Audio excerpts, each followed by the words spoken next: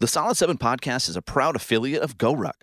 GoRuck designs and builds the toughest gear on the planet, tested and proven at thousands of GoRuck events held all over the world and led by current and former Special Forces combat veterans. The GoRuck brand stands for building better Americans, the Special Forces way of life, and a life-or-death approach to building the world's toughest gear. Visit solid7podcast.com and click on the GoRuck link to learn more about their gear and events, and a portion of every purchase and every event registration you make will go to support us here at the Solid 7 Podcast.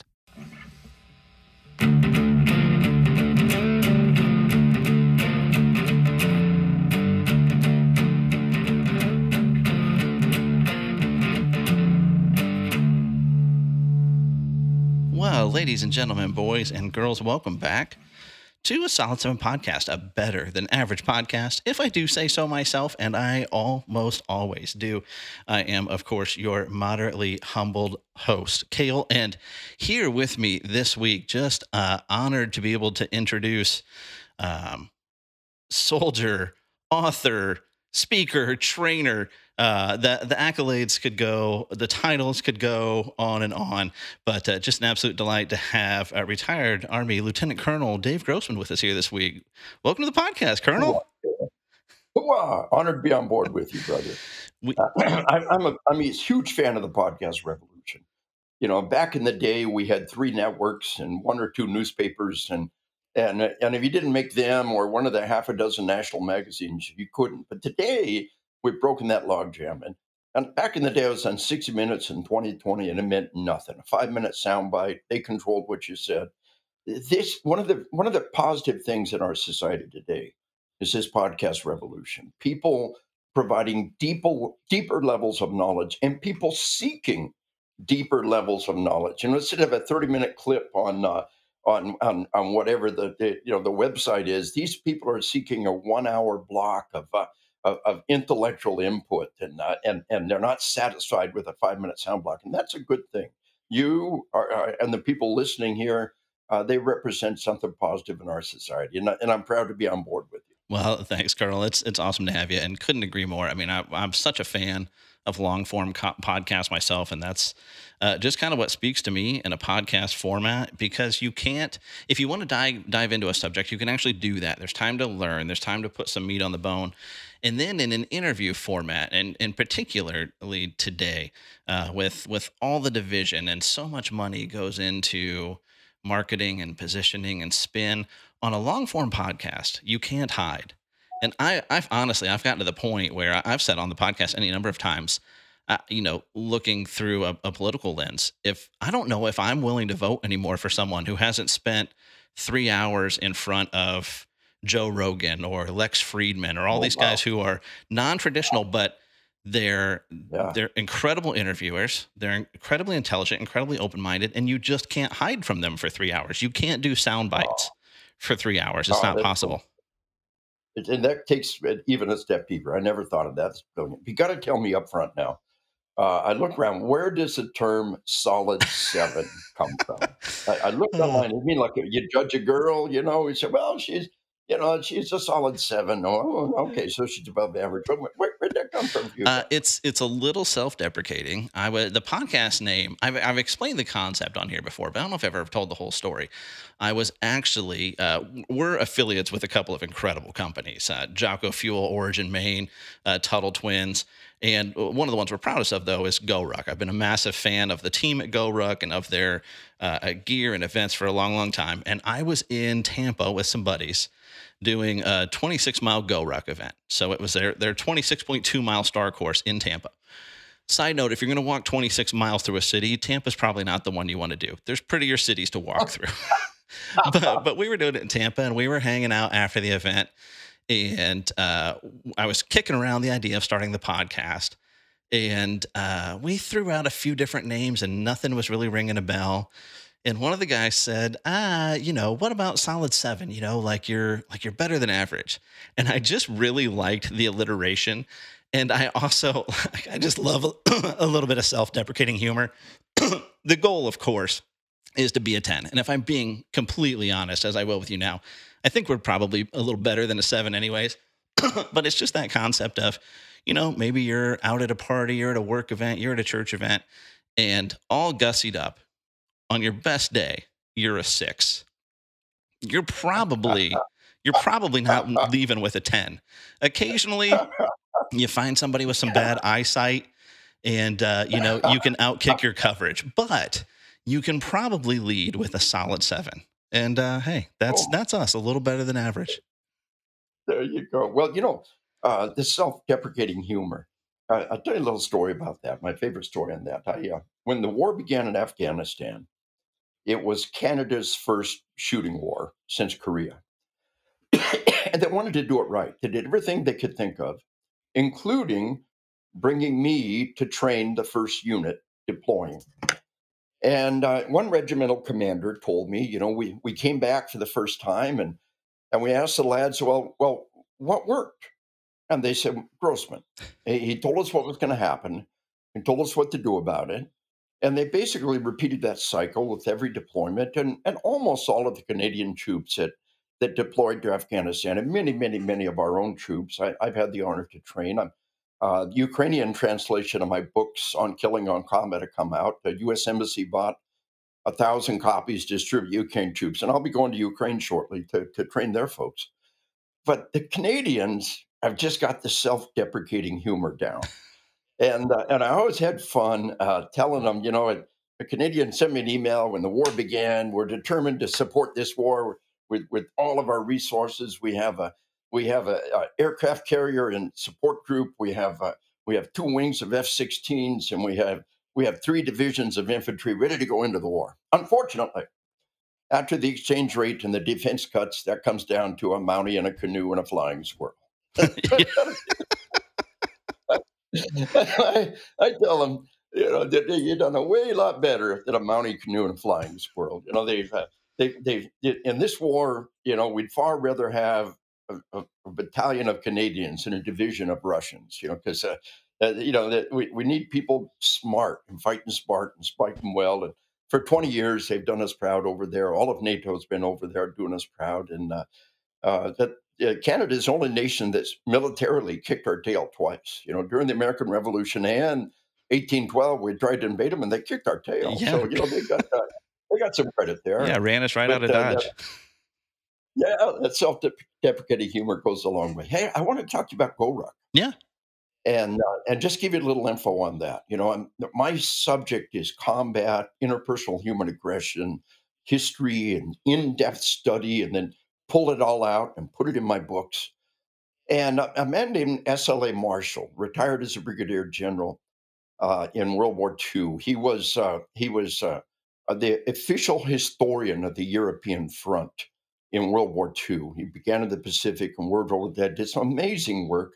When we were 100% wartime veterans, when everybody was in the fight, he wrote, and they knew it was true, and they worked with it. But he said the single best way to prepare troops for combat is rucksack marches. He said, combat is 1% terror, 99% sheer boredom. Yeah. But the war is won in that 99%. To have the grit to gut it out with that ruck on your back.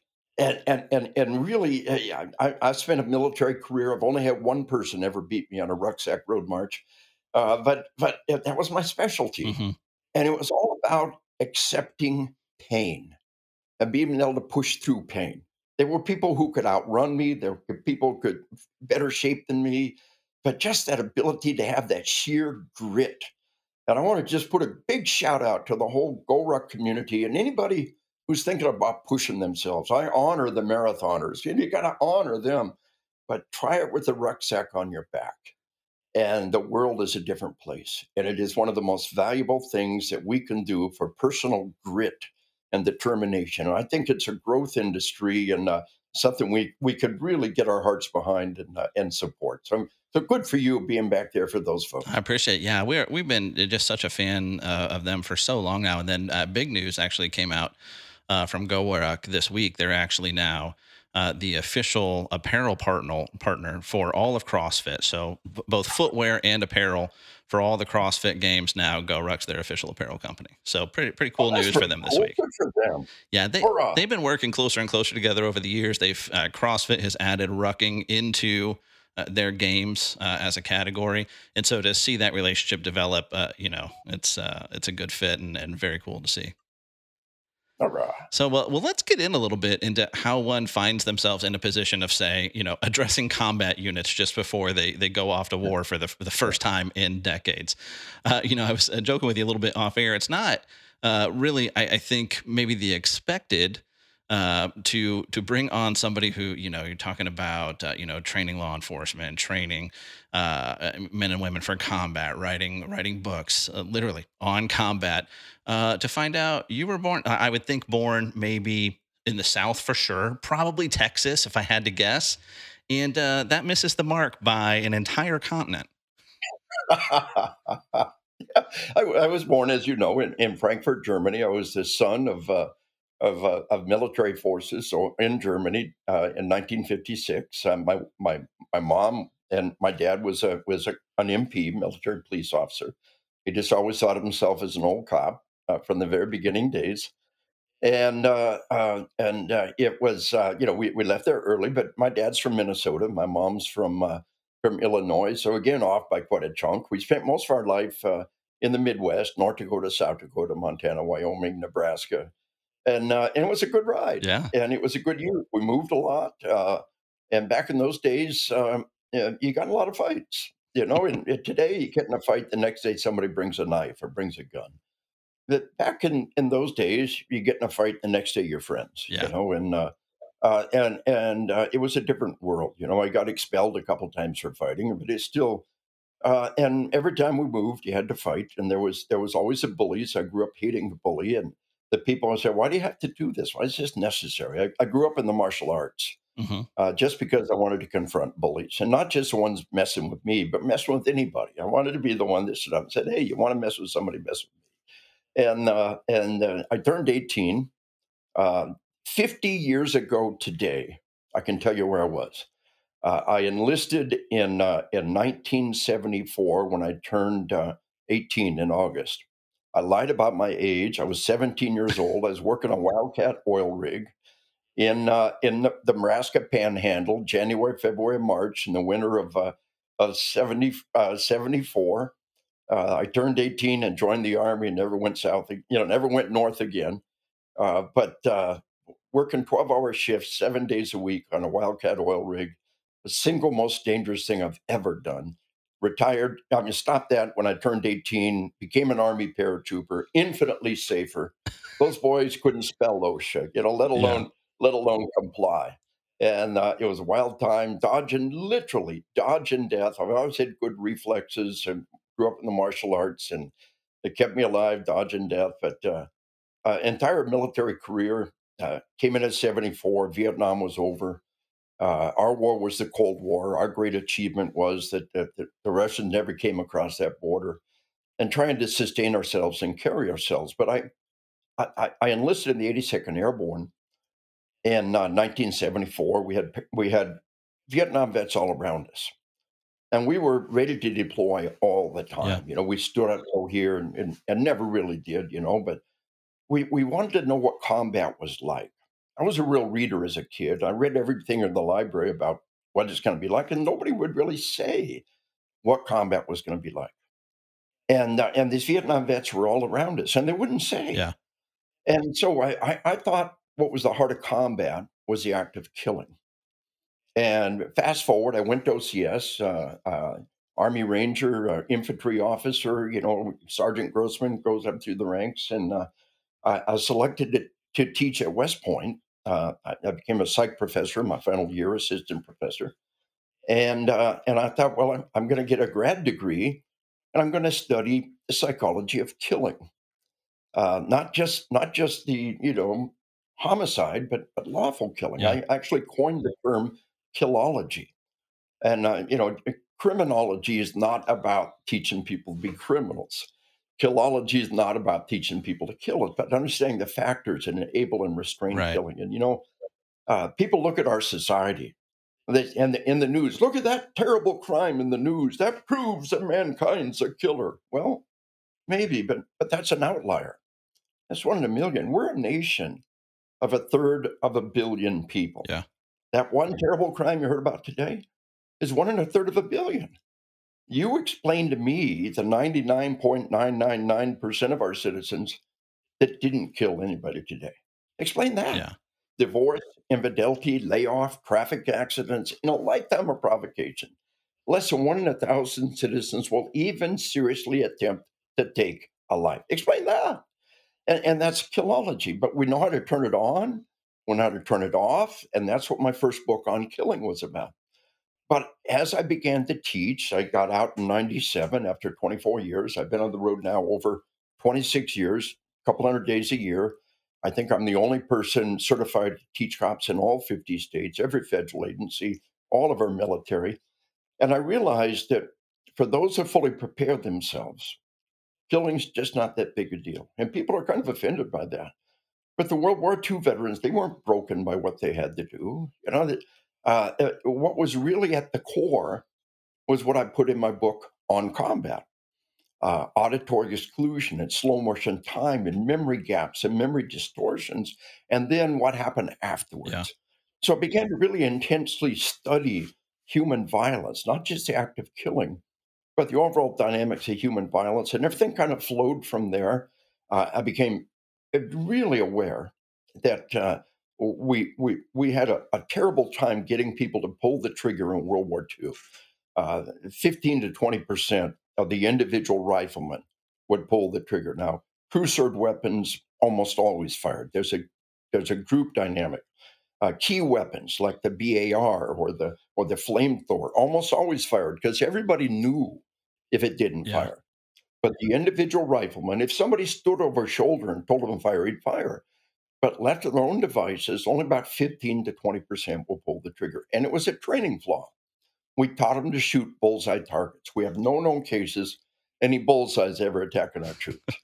And if you've been in the U.S. Armed Forces since the Korean War, you never once shot no stinking bullseye. Yeah. A man-shaped silhouette pops in your field of view. You hit the target, target drops, stimulus response, stimulus response.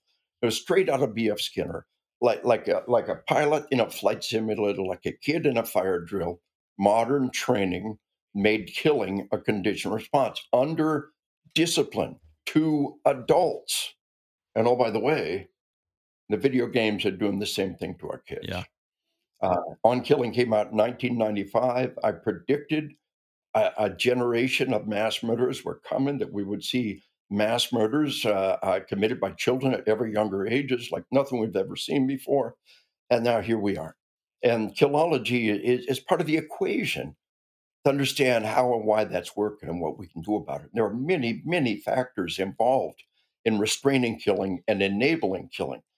But if you just take the lid off a little bit, it goes out of control. You know, the area under the curve, if you just shift that line a little bit from way out at the end of the curve to just a tiny bit closer, the area under the curve expands exponentially. Right. And that's what we're seeing across our society in this tragic, tragic violence. There is not some evil new gun out there. We made 7 million M1 carbines in World War II. They flooded the market. 20, 30 round magazine, semi-automatic military weapon in 1948. Any kid could walk in the hardware store and buy one. Up until 1968, any kid in America could order one through the U.S. mail, and they would deliver it to his house. Thank God that's not still the deal. We're good at the changes. But there's not some evil new gun out there. There's something else happening. And you think like a scientist, think like a detective. What is the new factor? One of my books is Assassination Generation, that goes in far greater detail. As I was invited to the White House as part of President Trump's roundtable on violent video games, invited back to the White House to brief the vice president. In both cases, had a chance to put one book in their hand. The book I put in their hand was a Assassination Generation. So that's kind of just a broad spectrum across it all. And in recent years, I've had the honor to kind of capstone it with some faith-based books, which I think are truly Yeah. important. And there is not any problem with being a cop or being a soldier and being a man of faith. The World War II guys were not hypocrites. They're pastors and chaplains and rabbis and priests. Didn't preach "Thou shalt not kill," "Thou shalt not kill." The war began. Kill those guys. It's cool.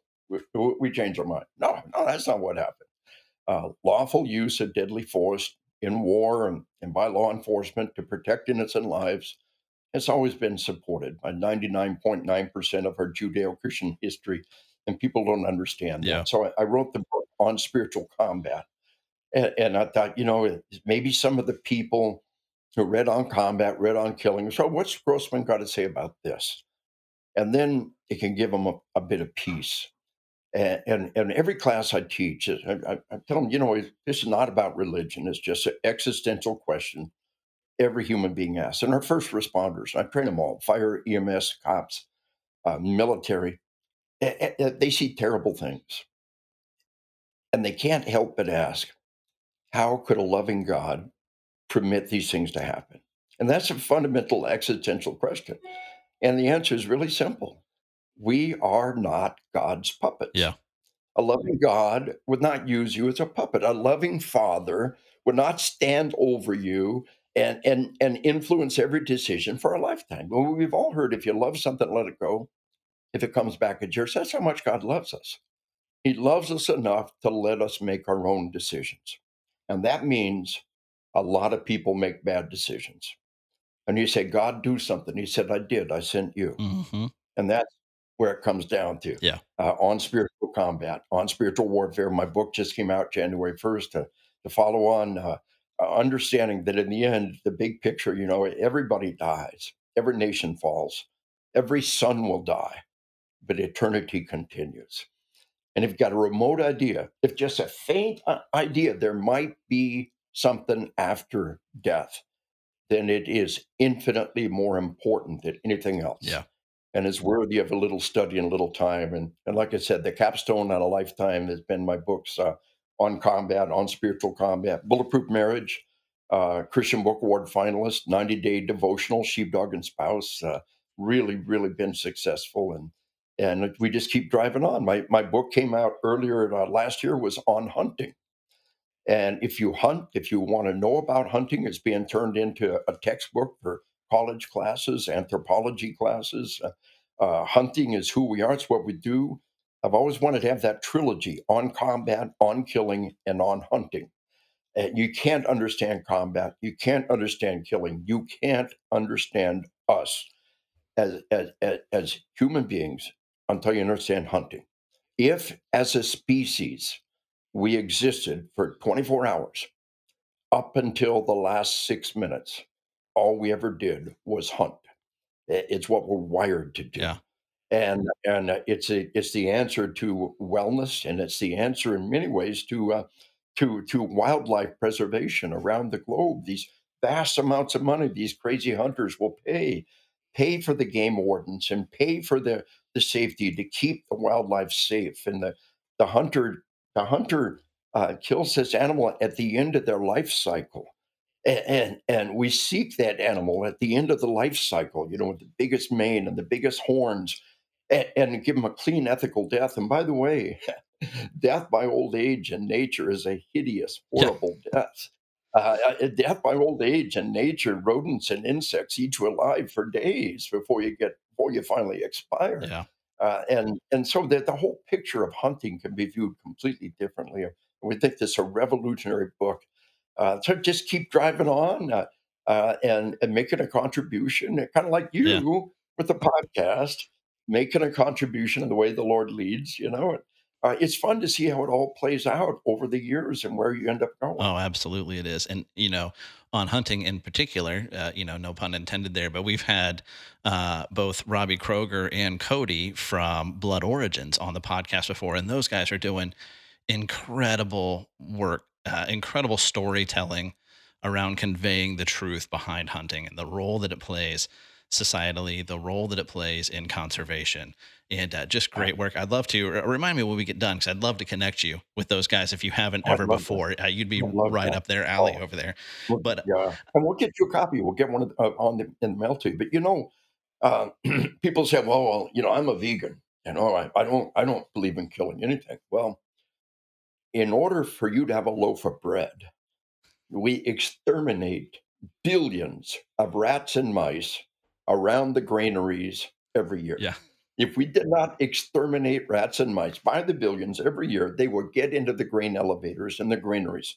They would reproduce exponentially, and we would all starve. In order for you to live, you've got to kill.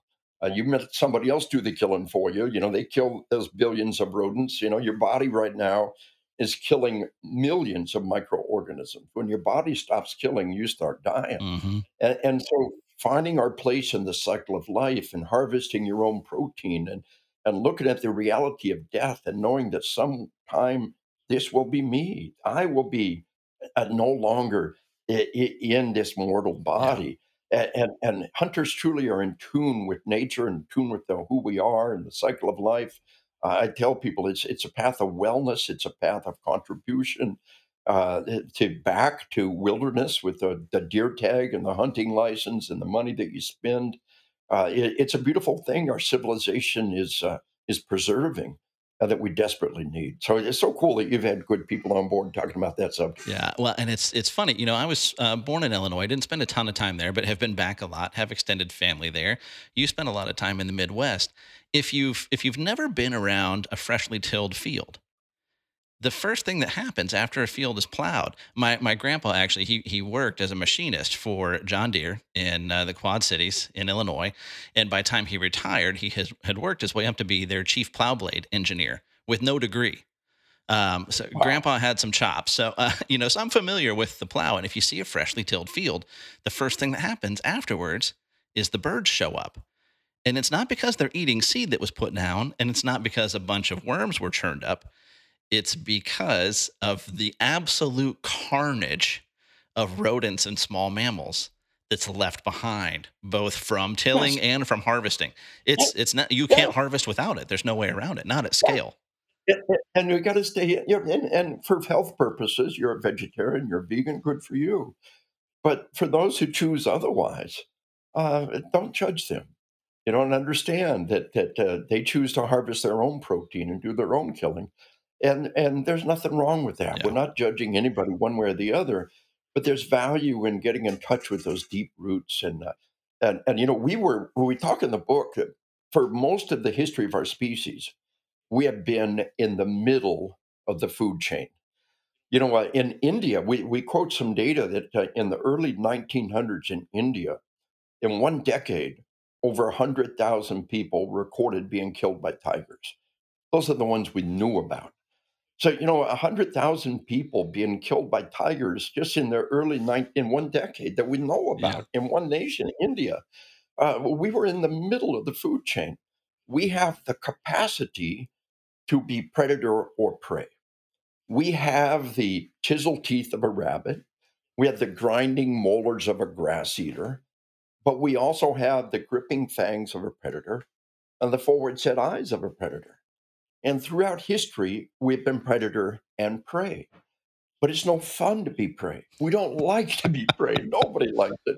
We want to be the predator. That's why we love dogs and cats. Dogs and cats are predators. They're meat Yeah. eaters. They're sight hunters, and we love their company and we love their companionship. So that is really kind of the foundation for one of the most viral things that I've ever done Yeah. is introducing the concept of the sheep, the wolf, and the sheepdog. And people can deal with that. So, well, you need to be a predator. Oh, that's evil. Well, your dog's a predator. Oh, well, okay.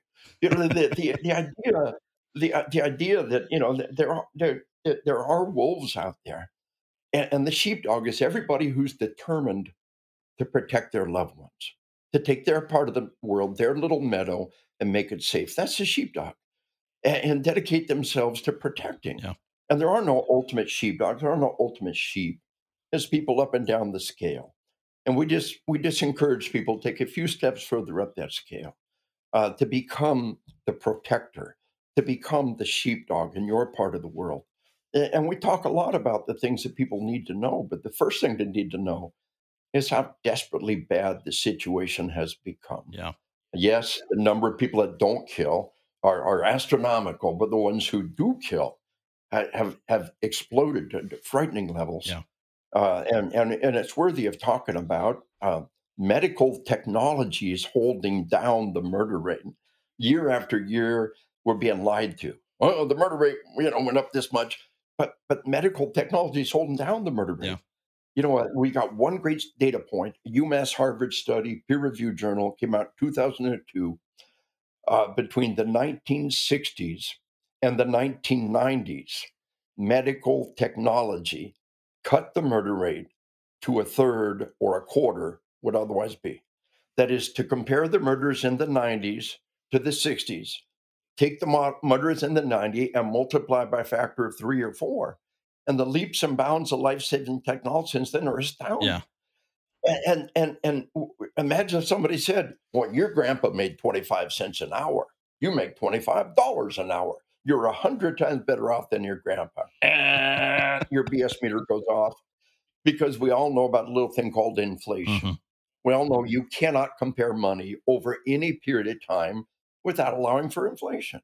And you cannot measure the number of dead people, the murder rate, over any period of time without allowing for medical technology. Yeah. And it's bad, brother. Well, and It's crazy bad. it's ironic too because we owe so much of that advancement to combat. I mean, Absolutely. 20 years at war has saved more lives in U.S. hospitals and clinics than I think I'll give most you just people would one ever example. imagine. Yes. The number one loss of life on the battlefield was bleeding out from extremities. And so we gave everybody in the battlefield a tourniquet, taught them how to use it, and we totally prevented the number one loss of life on the battlefield. We cut the loss of life in half, more than that, with just one thing: tourniquets. Funny, everything we thought we knew about tourniquets was wrong. Hmm. Lose it, use a tourniquet, lose the limb. Loosen it every so often. All baloney. The new tourniquets are much wider. I like. By the way, I like the SWAT T. Go to Amazon, look up the SWAT T. It's very intuitive. It's very cheap. It's a reusable. You can practice with it. It's just a big rubber elastic piece. And by the way, around the world, they're making them out of a bicycle inner tubes and doing the same thing worldwide. I've been So tourniquets alone. real quick, if I can interject while we're on Yeah. this, because I've been recommending here on the podcast now. I want to say it's Snake River Systems. If I'm wrong on Yeah. the name, it's not by much. I don't know if you've heard of them. I think they're relatively new. I found them through Jack Carr's latest book, his latest James Hmm. Reese novel. He mentioned them, and it's the tourniquet shrunk down to its absolute bare necessities, and so it's ultimately pocketable, carryable. It's so easy to Hmm. Hmm. throw in a Hmm. pack, in a pocket, even more so because they have advanced so much. It's so much easier to Yeah. have one in a glove box. Yeah. I keep them in our vehicle med kits now, but I normally have one in a fanny pack, in my rucksack. They're in all of our vehicles because Snake River Systems, I bought a whole handful of them once I found them because Well, the barrier to entry is so small. yes, and again, the SWAT T is another one to look Mhm. at. It's really intuitive in its use and everything, but tourniquets alone have easily cut the murder rate in half over the last decade. Every responder, every cop, and many citizens like you and I, we carry tourniquets everywhere. I've got a SWAT tee in every jacket pocket, every glove compartment, I carried two on the road with me. But if a cop slaps on a tourniquet, saves a crime victim's life, you prevented a murder. So to understand the numbers, if just 20 or 30 people a day slap on a tourniquet, save a crime victim's life, we cut the murder rate in half. Now, I train our nation's largest fire EMS service. And several times a year for over a decade now, wonderful people. They say, Dave, we guarantee you in our city alone, 20 to 30 times a year, 20 to 30 times a day, we slap on a tourniquet and save a crime victim's life. In our city alone, it's much worse than it looks. Now, I train every federal agency. I just trained a bunch of awesome FBI folks in Illinois. They're doing great work for us every day. But I beat them up a little bit every time. I tell them we're lying when we give the murder rate. without allowing for medical technology. I told the vice president, just like we have inflation adjusted dollars, we need medically adjusted Yeah. murders. And when we do that, it will absolutely transform the way we see the problem. It's much worse than it looks. We need our sheepdogs. We need to Yeah. be prepared. Portions of our city out of control. Law enforcement recruiting is down, retention is down, numbers are down.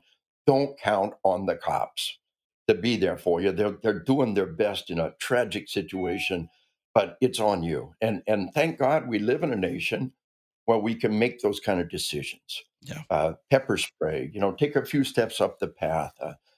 Carrying a guitar does not make you a musician. And it's good to carry a gun, but you got to get the concealed carry training that you will get, and the qualification is the bare minimum. Go beyond that, and one of the things I love, I tell everybody about, is hujutsu, the martial art of the firearm. uh, in Japan, everything was an art, and gunpowder was an art called hojutsu, Hojutsu. And then in the early in the mid 1800s, they said, "Oh, wait a minute, repeating firearms. We can compete with muzzle loaders. Samurai with the sword can compete with that, but we can't compete with the repeating firearms." And they banned gunpowder. So an amazing guy, Jeff uh, uh, Sensei, resurrected the art of the firearm. Jeff Hall, Alaska State Trooper, the most decorated Alaska State Trooper, a Vietnam era Ranger.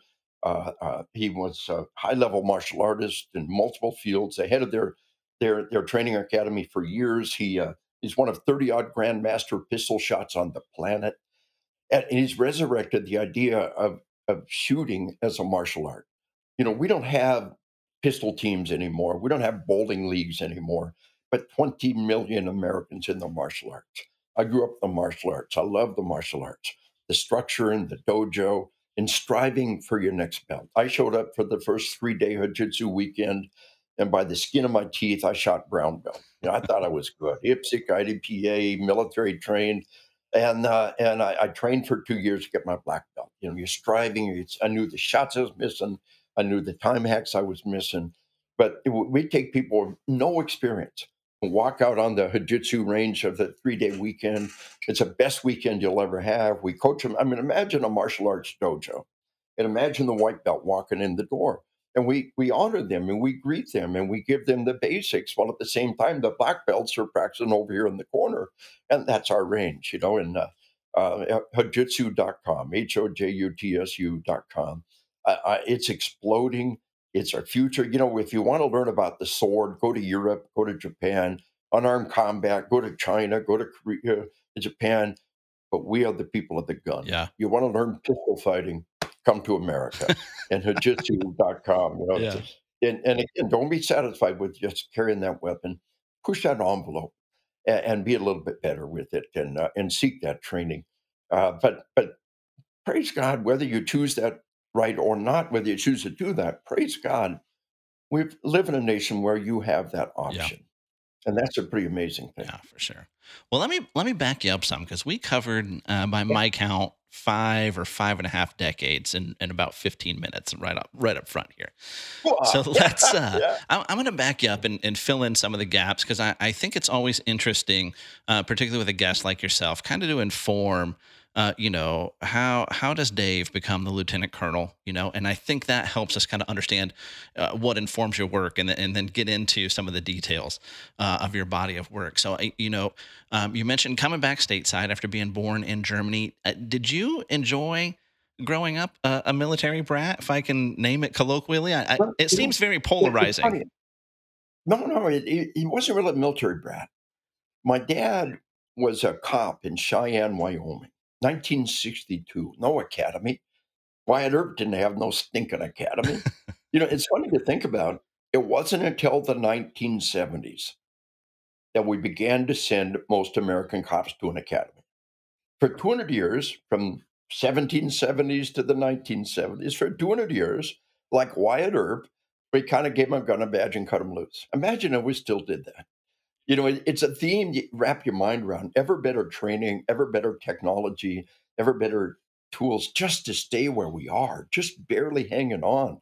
Medical technology saving. We had last year was the all-time record number of cops shot in the line of duty.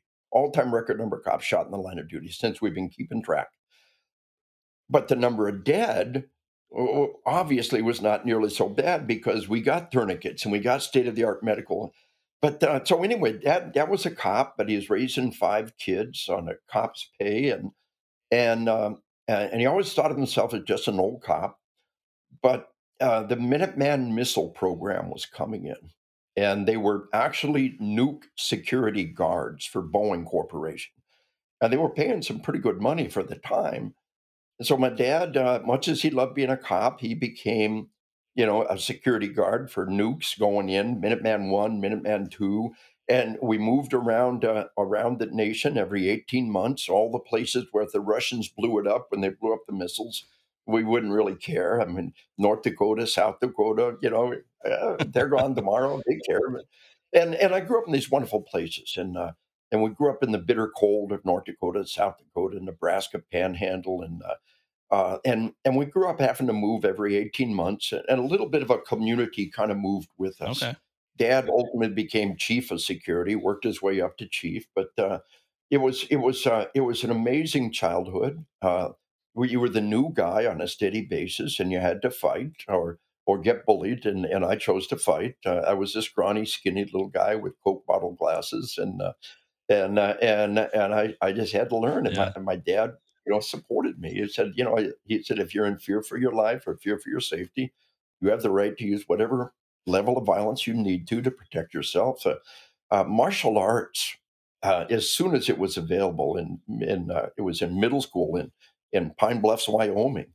I began to, as soon as martial arts was available, I was there, and they're so good at saying, look, the skills we're giving you will only ever be used when no other option is available. And that's such a vital thing for people to learn at a young age. And about understanding when and where it's appropriate to use these skills. It's one of the greatest gifts you can give to any child is putting them in the martial arts. I think it's Yeah. terribly, terribly valuable. So many sports have got concussions, boxing or football. Even heading the soccer ball. I think we're finding out so much about concussions, Yeah. but the martial arts is such an amazing gift to give to a child. I grew up in the martial arts. I grew up moving every 18 months, and frankly, I loved it. I had great parents. I had great support structure. I loved what I did. We were on military bases a lot. The housing was made available on military bases for us, and usually trailer homes. We called them tin ghettos. We'd move into the tin ghetto and imagine my mom, one of the old style trailer homes with 5 kids in the winter in North Dakota and Minot, North Dakota. Imagine raising 5 kids in a trailer home, but it was a good life and it was a good ride and they were good Yeah. people. I miss that generation. They could tell a joke and they could take a joke and Yes. they enjoyed each other's company. I think that's what makes these podcasts so much fun. Yeah. It's just having that chance to touch base with a fun conversation, Yeah. with fun people, telling jokes and sharing stories and talking about things. I miss that Oh, generation. absolutely. It was a good one. I It was used a to good ride. love, visiting Illinois in the summers. I'd go stay with my mom's parents for a little bit, and they started every morning up before the sun. They'd make coffee at the house, which was always funny to me. I was always asleep for that part. But they'd go into town in this itty bitty little town in Illinois, Cuba, Illinois, if you can believe it. They'd go to the actual town square to the pharmacy. They called it the drugstore. And at the pharmacy, there was coffee, there was an actual soda jerk, and they served donuts. And they'd go down there and they'd meet up with all the other old folks from the town and they'd drink coffee there and eat donuts and catch up on all the news. They didn't need to turn on the TV. They didn't grab the newspaper. They knew everything that was going on in town by the time they got back to the house. And it was always a blast going with them for that. I loved it. Yeah, we live in a society today where people are always, looking at their phone or looking at the TV screen. I dislike going to a restaurant that has a TV screen up because you got to understand that billions amount of research have gone into making that TV almost impossible to Yeah. ignore. But that kind of brings us around to another aspect of our civilization, which is this global epidemic of sleep deprivation. Hmm. The video games are designed to put you into flow state. We've all been there. We're playing a game, and suddenly it's 4, 5, 6 o'clock in the morning. Got no idea where the last 8 hours went, and it's time to get up and get dressed and go to work. And they do that on purpose. Yeah. And they fought all the way to the Supreme Court to sell any game to any kid at any age. And this sleep deprivation, there's just, it's one thing to sell these products to adults, but to children. So this epidemic of sleep deprivation, I think, is the major challenge to our civilization today, and we're blindsided by it. Yeah. Sleep is a biological blind spot. Your body doesn't know how to make you get enough sleep because it always happened naturally. It got dark. There's nothing else to do. A little talking, a little sex, you rolled over, you went to sleep. There's nothing to do. It was dark. They were invited to electric lights and televisions and video games and binge watching TV shows and social media. And all those things are designed to steal your time. Yeah. And Facebook will never say you've been online for 36 hours, get some sleep now. The video game will never say you've been playing this game for 24 hours, got to get some sleep now. Netflix, the head of Netflix said their competitor is sleep. They will never tell you you've been binge watching shows for 48 hours, you've got to get some sleep now. So after 24 hours without sleep, your impaired judgment. This is the foundation to understand. You're stupid. You do stupid things. You say stupid things after 24 hours with sleep. It's equivalent to being 0.10 above legally drunk after 24 hours without sleep, and they're all around us.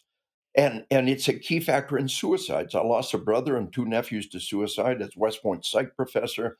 I studied suicide intensely, and it wasn't until the last decade that I became aware of the powerful, powerful research showing the link between sleep deprivation and suicide. Not only is sleep deprivation a key factor in suicide, it's the most remediable factor. Yeah. Look, we can't help your finances right now. We can't do much about your relationship right now, but we can, by golly, get you a good night's sleep right now. And the world will look different after a good night's sleep. Alcohol and suicide have always been related. Alcohol creates impaired judgment. You make a bad decision. Look, every living organism has a drive for self preservation. To intentionally take your own life, you have to have this profoundly impaired judgment. Alcohol and suicide related, impaired judgment, bad decision, never a chance to rethink it. But the most pervasive form of impaired judgment is this epidemic of sleep deprivation, and children are dying at suicide levels never seen before around the planet. Yeah. Every nation, I just talked to a guy whose parents were prime minister in India. He's a member of parliament in India, and they're facing this epidemic of sleep deprivation and the suicides and the traffic deaths that come with it. So here's parenting 101 for the 21st century. When you send your kid to bed at night, take their cell phone away from them. No laptop in the room, no cell phone in the room, no TV in the room. They have got to go to the room and sleep. A cop came up to me during one of my classes. I was saying that, I told him, teenage girls, 10, 11, 12-year-old teenage girls, suicide rate has tripled per capita in just the last decade. And a cop came up in one of my classes. He said, I had one of those teenagers. He said she was a good girl. She was an A student. She said, Dad, it's embarrassing. You don't have to take my cell phone every night. You can trust me. Family policy is cell phone will charge you, go to bed. He said, okay, I trust you. Keep your cell phone. He said, a little while later, she took her life. He said, my little girl took her life. He said, we never knew the hell she was living in until we looked at the text messages on her cell phone. Night after night of ceaseless, relentless, vicious bullying. And that's one thing the video games teach is bullying. They teach you to take pleasure in inflicting suffering. And he said, I knew immediately. And it was heartrending to see her up all night long. He said, trying to defend herself, trying to find somebody to stand up for her. He said, I understood immediately. My little girl was bullied to death.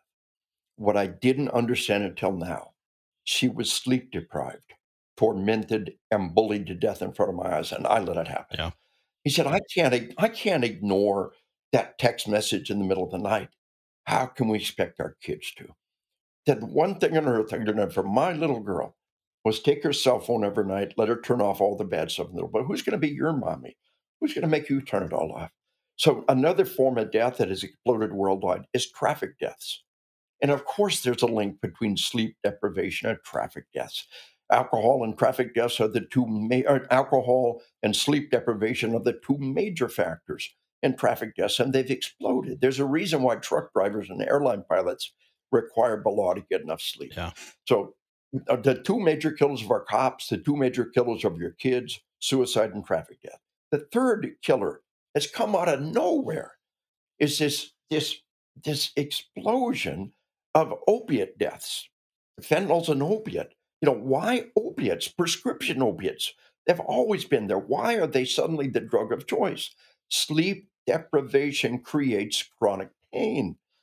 Do an online search. Sleep deprivation, suicide. Boom, come right up. Sleep deprivation, traffic deaths. Boom, come right up. Yeah. Sleep deprivation, chronic pain. Boom, come right up. And people say, I heard all the time, give me a pill. If you don't need a pill, you need more sleep.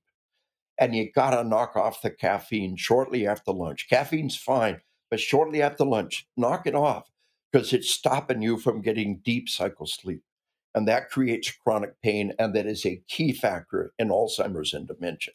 So this opiate epidemic, this explosion of suicides and traffic deaths worldwide, it's also, as I said, a key factor in Alzheimer's and heart disease. I really recommend a book. I got a book coming out about 2 years called On Sleep: The Tragic Impact of a Global Epidemic of Sleep Deprivation. And it's so important to learn sleep hygiene, at least sleep well and have proper hygiene. But the best book out there right now is Why We Sleep Yeah. by Dr. Matthew Walker, required reading for everybody. He has caught hell from the video game industry, from the binge watching, from the live streaming industry, from every tame stooge scientist in the television industry about how sleep deprivation's killing our kids and causing suicide and causing traffic deaths. And he's got hell, and he's got a great online site where he just puts out the newest data that even reinforces what he says. Yeah. But my dad began smoking in 1941 when he was 5 years old. He said he couldn't even look over the counter at the general store. He plunked a nickel on top of the counter, bought a pack of Bull Durham tobacco and rolling paper, started smoking at 5. Hey, cigarette, candy rots your teeth, right? We all know that. Candy rots your teeth. It's his money. Cigarettes are good for you. And they had ads, they had ads that says that more doctors smoke Yeah. Camels than the other cigarette. Oh, doctors smoke Camels, huh? And then they had ads they had ads say, as your dentist, I would recommend Viceroy's cigarettes. Well, dentists say Viceroy's, doctors say Camels, which is best. They're poison. They're all poison. Don't do it. Yeah. 55 years later, those cigarettes finally killed my dad. But that industry fought the whole battle with tobacco industry over one thing: stop selling this stuff to children. And so in 2005, in 2005, California legislature overwhelmingly voted to regulate children's access to violent video games. California, Hollywood said, yeah, we're good at this. Silicon Valley said, yeah, we're good at this. Arnold Schwarzenegger was governor. Arnold signed the law. And the video game fought all the way to the Supreme Court. They said, we have a constitutional First Amendment right to sell any game to any child at any age. You cannot stop us. You cannot regulate us. And they conned 7 old men, never played Pong in their life, and into overturning the law. And it's all in my book, Assassination Generation. That's one of the reasons they want to shut me down. Yeah. I'm video game industry number one enemy. And the dissenting opinions are very valuable. But the fact that they fought all the way to the Supreme Court to sell any game to any kid, this is evil. Yeah. That's where you cross the line. It's one thing to sell tobacco to adults, alcohol, sex, and pornography, marijuana, automobiles. Those are all things adults can do, but kids can't. Firearms. But we cross the line into evil with this whole industry stealing our sleep and fighting tooth and nail to sell it to children and not letting you know the danger. Yeah. of this epidemic of sleep deprivation. It is a defining challenge of our age to reach out there. So, just one nugget of advice: if you just walk out the door and do one thing, our bodies are designed to sleep in complete total darkness. And you got to completely black out the room. But even better than that, make the room as dark as you can and combine it with a sleep mask, and it'll rock your world. Yeah. There's a sleep mask on Amazon, my personal favorite, that last I checked had over 85,000 reviews for a sleep mask. The one right behind it, the one my grandson likes, has got 65,000 reviews. My wife likes another one. My grandson went off to college. Now, what's most likely to kill my grandson? Suicide, traffic deaths, opiate overdoses. What's the greatest gift I give my grandson? A good night's sleep.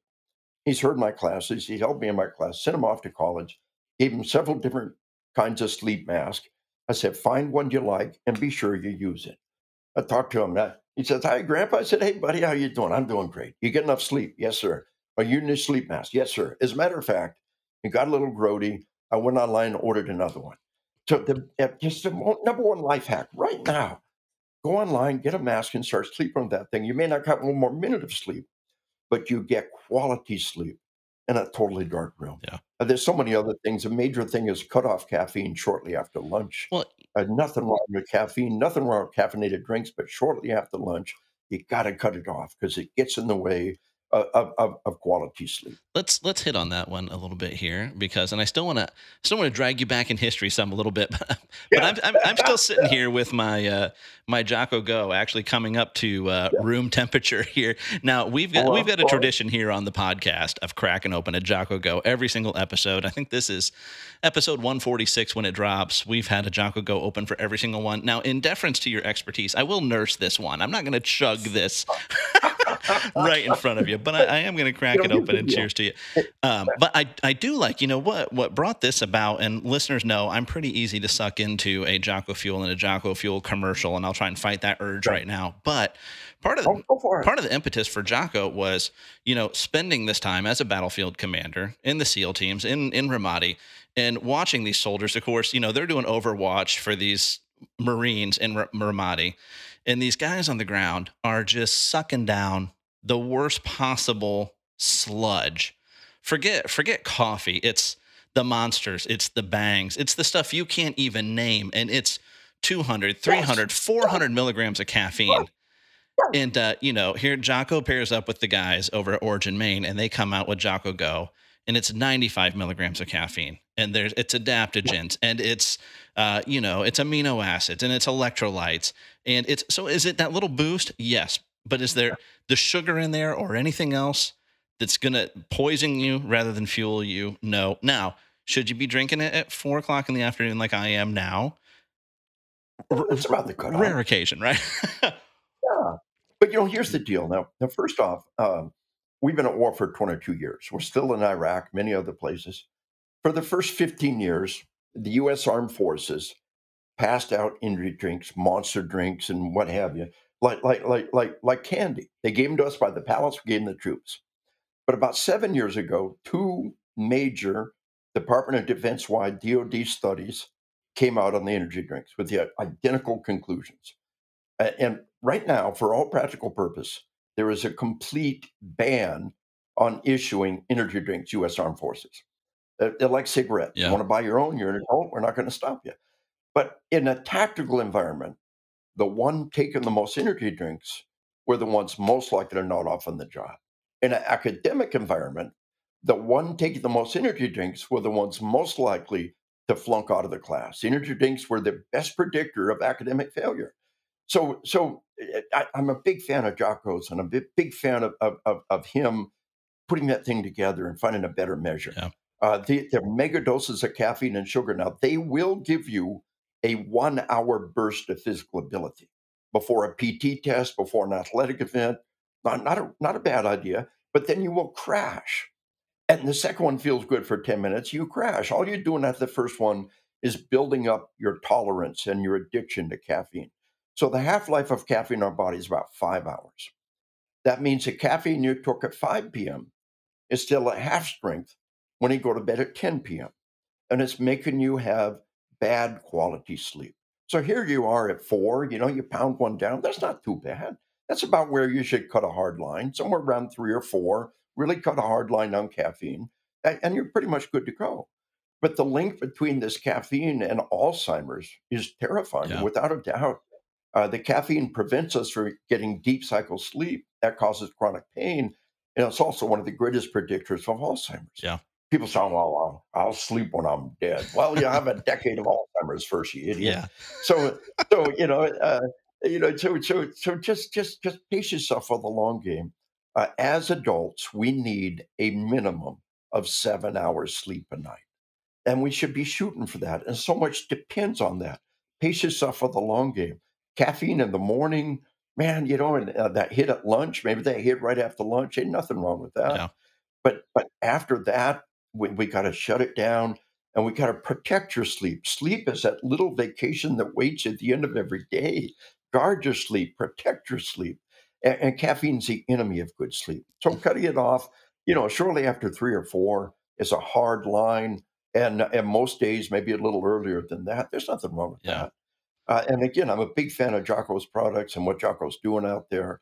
I think he's created the best energy drink. Yeah. I would And agree. it's like you said, it's not putting all that garbage in your body. It's scientifically wired. He's a brilliant man and a great contributor to our civilization. And his energy drink is just one other example of the brilliant things this guy's Yeah, doing. for sure.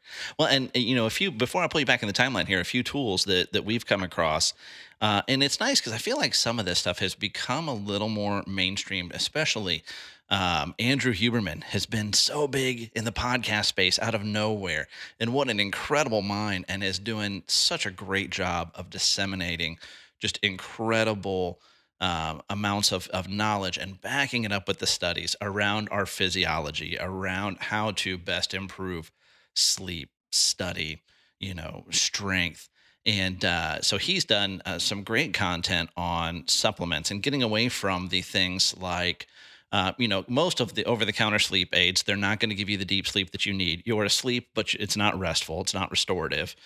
Melatonin, we know now, is very problematic, but we see things around, and I'm going to blank on some of them now. Oh gosh, go to Huberman. He's smart, but some of the things I like that are just physical tools, just getting the room cold. It is so again, it's a simple one. You don't need to buy anything else to do it. You turn the air down a little bit. It's fine to be under the covers. It's fine to be Well, warm. I tell people, we wear that sleep mask and say, well, it makes me sweaty. Well, that's good because turn the temperature Mhm. down. You're supposed to be dark and cold. Yeah, So the data's there. Turn that temperature, turn the ceiling fan on. yeah, When that face mask starts feeling comfortable, then you're really kind of yeah. hitting the sweet spot for bringing that temperature down. And the Yeah. the one I've Uh, really appreciated, and I started this in our household when we had our first child. Now, and again, there's a little bit of a barrier to entry money wise here, but putting smart lights in your home, I have almost every light in my home programmed to change the color temperature of the lights along with the sun at the end of the day. So by time the sun is down, there's almost no blue light left in our home except for what's coming out of the screens, but the electrical lights around us have all dimmed and changed their color temperature, and I can see the difference when we put our kids down for bed. You can see yeah. the difference between the lights being Yeah. full tilt boogie, bright and white, all the way up until they go to bed, versus it gets darker with the sun, like our biology is programmed to, like our Yeah. circadian rhythms are looking Yeah. for, and it makes a world of difference at bedtime. And I was going through a bunch of old Christmas pictures, and our big living room has got real golden light, real yellow golden light. And outside there's snow, and it's just so magical to be in this warm golden light. And in the evening, your body craves that, Hmm. and you're creating this positive environment. One thing everybody can do, there's a lot of bad in our technology, but there's a lot of good out there too. And this ability to adjust the light on your screen, but must adjust the light on your computer and your cell phone. And then, like you said, for the whole household, to be able to make that switch to those lights is one of the best applications of technology Yeah. and wellness for you and your family that we could possibly give. These are good Yeah. things. Well, the best nights of sleep we'll get around here. And we don't get to do this as often down here in Florida. But I think you'll appreciate the reference is nothing helps sleep like a little bit of Ranger TV. And for the listeners that aren't familiar with the reference, Ranger TV is a fire. And if you can sit around in darkness with nothing going but the fire, there's no blue light on, you're in the environment. By the time you go to bed, man, your body is primed and ready to go to sleep. And it is the best. It is one of the again, we've got in our house, we have 2 gas fireplaces that have been adjusted to be able to, to make sure that it's in a way that puts heat into the house, Hmm. because there are fireplaces that could work against you. Yeah. But we got that gas fireplace bringing heat in the house. Of course, we have a generator. It's also a gas generator. If the electricity goes out, the gas is still good, or we can plug in some propane tanks. But that fireplace is magic, and spending that time around the Ranger TV is something so deep inside of us. It's been like that for untold millennia of our species to gather around the fire, and the comfort and the warmth together is one of the greatest gifts you give your Yeah. family, is that time around the fire. And I went to grad school en route to teaching at West Point, and maybe the single best nugget of information I got. I live in a world where I'd stagger in home after 16-hour days, or full days, but I always tried to be home by bedtime, and I'd read to my kids. And here's the deal: all other things being equal, what you do before you go to bed is what you're going to dream about, and we've all done that. And what you dream about is what you process into long-term memory. So your kid could have a terrible day. But if you own that last half hour, snuggle them in close and read to them for that last half hour, you are literally programming what they're going to get out of the day. And it's amazing. We got little kids that are, 1, 2, 3 years old. They're going to have what we call infantile amnesia. They're not going to remember anything when they were 2, and almost nothing from 3, and very little from 4. But it's impacting them. Yeah. And your best investment in those first 3 or 4 years of their life and on up. I read to my kids. We read the whole Narnia series, a chapter at a time, the whole series. We read a lot of other things, chapter books at chapter, and right up until they were young teenagers. I was still reading to them every night. And in spite of all the stupid stuff and bad things that happened, I was able to, they turned out okay. Mostly their mom gets the credit. I was Yeah. never there, but the one thing I tried to do was own that last half hour. It's the greatest gift you can possibly give to your children. Nestle them in close, read to them, create in them this love for the written word, your voice, the stories, the narratives. And it's so powerful. Yeah. Don't watch a show, read to them, and own those last half hour, and invest it in your children. No, that's good, and I think that's a good place. Let's pivot back in your timeline some here. So you mentioned Yeah. being one of five coming up. Where did you fall in the lineup there? Those five. I was the oldest, All right. and yeah, So you did and everything wrong. yeah, well, no, it's not really true. I was too much, in a way, my dad's favorite, because I was the one that could do the things he wanted to do first. And the others got left behind a little bit. It was a good youth, Yeah. and we all turned out okay. But I wish I could have been a little bit better big brother. I was always focused on what I wanted to do and how the little guys got in the way. My sister was right below me, and we were best buddies, and we still are. But as you get into the ones younger than that, they weren't as good as buddy, and just it's part of Yeah. big families. And I wasn't the one that got everything wrong. I was the one that was old enough to start doing the things my dad wanted to do with me, and it was a good Yeah. ride. How about you? Where'd you fit into the equation? I'm one of two, and I'm the baby. I am. Uh, I was a surprise, not an accident. I was a surprise. This story, my sister loves this story. She's 6.5 years older than me, and I never let her forget it. But my mom was at an appointment to get her tubes tied when she found out she was pregnant with me. I snuck right in there. So, Oops. and here I sit now, and absolutely the quintessential baby, and am still, and I'm okay with that. So, and it's fun. Uh-huh. We've got two now, 1 6 and 1 4, and it's kind of fun. They're closer than my sister and I Cherish were, and them. it's fun watching that play out with them. We got a couple of good kids books I think you'd really enjoy. We got one is a sheepdog kids book, and it's really deep. You know, the sheep will die to protect the ones they love. Only the sheepdog will die for other people's loved ones. You know, and it's Yeah. in the deep, and kids get it. Then we got another book, really great artwork with it, really a lot of fun, called "Why Mommy Carries a Gun." And if anybody in the family is going to carry a gun, mom or dad, grandma, grandpa, and if anybody's going to carry a gun, here's what we want the kids to know. Yeah. Find a gun, stop, don't touch. 4 universal gun safety laws, being the sheepdog. That's why mommy carries a gun. That's why daddy carries, or whoever, because they're the sheepdog. Yeah. They want to protect people and they want to protect you.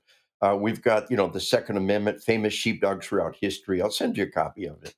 Wonderful. And read to those little Yeah. ones, even when they don't get it, and keep spending that time with them. Yeah. They'll get big and ugly and leave the house before you know it, and then they bring grandkids, and then the grandkids get big and ugly and leave the house. So I got a grandson in the army now, Oh but wow. and we got great grandchildren coming down the pike fairly, soon. So we're eager for that next generation, and it's really worthy to talk about that dynamic in what I think is the most important lesson in what I teach and what I do, about resiliency and about being the sheepdog and being a good parent.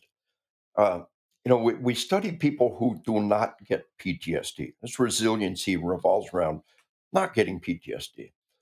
And one of the most famous examples is a man who walked out of Nazi death camp by the name of Viktor Frankl. And he wrote some pretty important books. And he said, I realized the only thing in the universe those Nazi bastards couldn't control is how I choose to respond. And the only thing in the universe you can control is how you choose to respond. When you fully grasp that, when you fully understand that, then you are truly the master of your life. Yeah. And what that means is if you lose your temper, you didn't lose your temper, you gave it away. It's the only thing you can control. Now, that's easy to say. Yeah. It ain't so easy to do. But the first thing in understanding that, and I call it this, the today we talk about the quiet professional, the laconic Spartan, the stoic Roman, the inscrutable samurai, the stiff upper lip Brit, and today we talk about the quiet professional. They're all different ways of saying the same thing: self-control, self-control. And I tell everybody, nobody respects your temper tantrum. It is never, ever appropriate to lose your temper. Yeah. I am ashamed of some of the things I did with my kids, but we did a better job with the grandkids. And have you ever looked at your parents? You ever looked at your parents with your kids and said, "Are you the same ones that raised me?" Uh, No, they're not. Colonel, They're it's so funny. We're blessed to have my mom with us. She's in the house with us right now. We're actually at the tail end of building a tiny house for her right outside our back door. oh, And that's such a when blessing. my son was born, she'd come and stay through the week until he went to preschool. She watched him during the Oh, day and then stayed on when my daughter was born.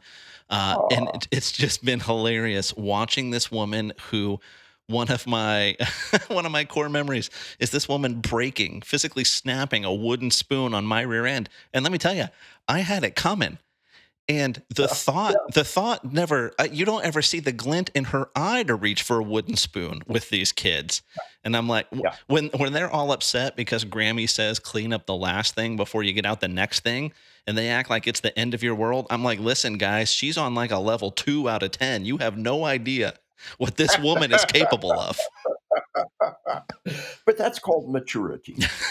We Yeah, want to get it as fast as we can. The first step is to understand it is never, ever appropriate to lose your temper. There's not a right time. Nobody respects your temper tantrum. They respect your calm. Now, again, that's easy to say. It ain't so easy to do. But we want to strive for that. And the first step is understanding it's not right. It's not good. to lose your temper. If we punish in sorrow, we punish solemnly and calmly, and so much of this, to paraphrase Viktor Frankl, life is a game. If you lose your temper, you lose the game because that's the only thing in the game you can control is yourself and how you choose to respond. And if we give way to bitterness or denial or complacency or anger, that's the one thing you can control. And so the world respects that quiet professional, that self-control, Yeah. and we wanna strive for that, and I'll give you one example on this, and I tell this to my cops, and it works for everybody. My major area of study is what happens to people in combat, and you can break your body down into 2 parts, the autonomic nervous system and the peripheral nervous system. Now, autonomic nervous system are automatic. They're the things we can't control. That breaks into 2 parts: sympathetic nervous system, parasympathetic nervous system. And those are fight or flight and feed and breed. And your dog is fight or flight and feed and breed. We got this puppy inside, and the puppy does 4 things: fight or flight, feed and breed. And it's sometimes called the 4F: fight, flight, feed, and the 4th F is breed. So so we all know about fight or flight. And these things are, but after a life and death event, there's a backlash to feed and breed.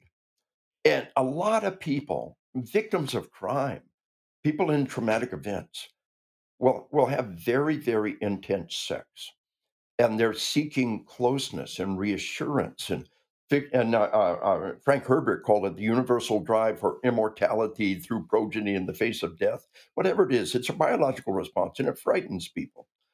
But I tell my first responders, if this ever happens to you, you're going to see a lot of traumatic events, a lot of, and you'll come home and you have this response, and it's one of the perks that come with the job. Relax and enjoy it. Off duty, wait till you're off duty. Well, and Uh, I mentioned, there were a few things that I wanted to hit on while we spoke, if we get the opportunity, and this is one of them. Where this yeah, is something that you've taken some criticism on, but mostly yeah, by having this well, being taken out of context. And the way yeah, this is, at least I saw it presented by your detractors, was almost like you should seek out the confrontational experience because of the benefit, which isn't the case that you're making yeah, at all. yeah, yeah. And people are in this job because they want to protect and they want to help people, all of them. But again, they took that so grossly out of context, and what's really evil about that is not that they're trying to hurt me. It's that people will have this fundamental biological response and be deeply troubled by it. Yeah. So, there's an appropriate outlet, but again, I tell them off duty. Of course, they cut it just before that. It gets a great laugh because so many first responders get in trouble for having sex on duty every year, and they're blindsided by this biological response. So the Army had me train all of their sexual harassment, assault investigators and counselors, and I talk to them about this biological dynamics and this biological response, and it's what looks like a pattern of promiscuity might actually be a normal biological response. You need to understand this now. And the critical thing is this is never an excuse for inappropriate behavior. Now we all know about fight or flight. Oh, the fight or flight hormones kicked in. I punched them out. I couldn't control. Oh, okay, we understand. You're fine. No, no. At about 5 years old, you learn you've got to control the fight or flight Yeah. response, and that's what defines us is controlling that fight or flight response, and that's that quiet professional, and that's that self control. But you also need to understand that the feed and breed response, and if you think I'm making that up, do an online search for feed and breed. It's the number one descriptor for the parasympathetic nervous system response. But oh, the feed and breed hormones kicked in. We couldn't control ourselves. No, no, this is never an Yeah. excuse. But what we got to do is everything I do is about taking these things that are not under conscious control, the fight or flight, and bringing them under conscious control. And one of the tools we have to do that, we're up here in fight or flight. Something has us troubled. Is eating, and that's rest and digest. or feed and breed. And so, one of the best tools we have, and when you're up here and you're losing it, is a big swig of water. A cop sent me an email. It's one of the things I teach, and it kind of personifies it, this case study. He said, Dave, he said, I'm a high speed pursuit. My heart's pounding. I key the mic, and I heard Mickey Mouse come out of my mouth. And I teach, if you can't control your voice, you can't control your hands, you're probably going to die. Yeah. How's a pilot's voice always sound? Come over the radio, calm. The worse it gets, the calmer we get. Houston, we have a problem. Yeah. We're going in the Hudson. How do they do that? Well, they learned in 10,000 dogfights and 50,000 aviation emergencies coming over the radio. If you can't control your voice, you can't control your hands. So here's a cop in high speed pursuit who realized he's up here in this unsustainable, fight or flight response. He said, I remember what you said. Had a big bottle of water. Had a bottle of water. Took a big swig of water. Key the mic. Fighter pilot comes to the radio from that point on. So the swig of water around the world, when somebody tears up the emergency room, one of the things they do is they grab a bag of M&Ms, they shove it in the guy's face. Would you like some M&Ms? And a large portion of the time, completely defuse the situation. And this whole thing about just take that big swig of water, regain control. Talking over a beer is really healthy. Wine's made for sipping. Whiskey's made for sipping. Beer's made for gulping. You talk over a beer and you begin to lose it. You take a big swig of beer, regain control. That's the path of healing, to separate the memory from the emotions. Re-experiencing the event is not PTSD. It's normal. But what you've got to do is you've got to separate that memory from the emotions. You got to be able to talk about it calmly. And that big swig of beer or big swig of water, regain control and keep talking about it. A friend of mine is one of our nation's leading therapists for federal agents. Several agencies I train, they have an agent in a deadly force incident. They call her in, and she's evolved to this bottle of water. Put the bottle of water in front of them, and every time they start to become emotional, take a big swig of water. And from the very beginning, the first time they talk about it, they go through the process of separating the memory from the emotions. And she told me, she said, 6 years of college, 14 years of practice, and that stupid bottle of water is doing more good than anything I've ever done. Just right from the very beginning, separate the memory from the emotions. Talk about it calmly. Yeah.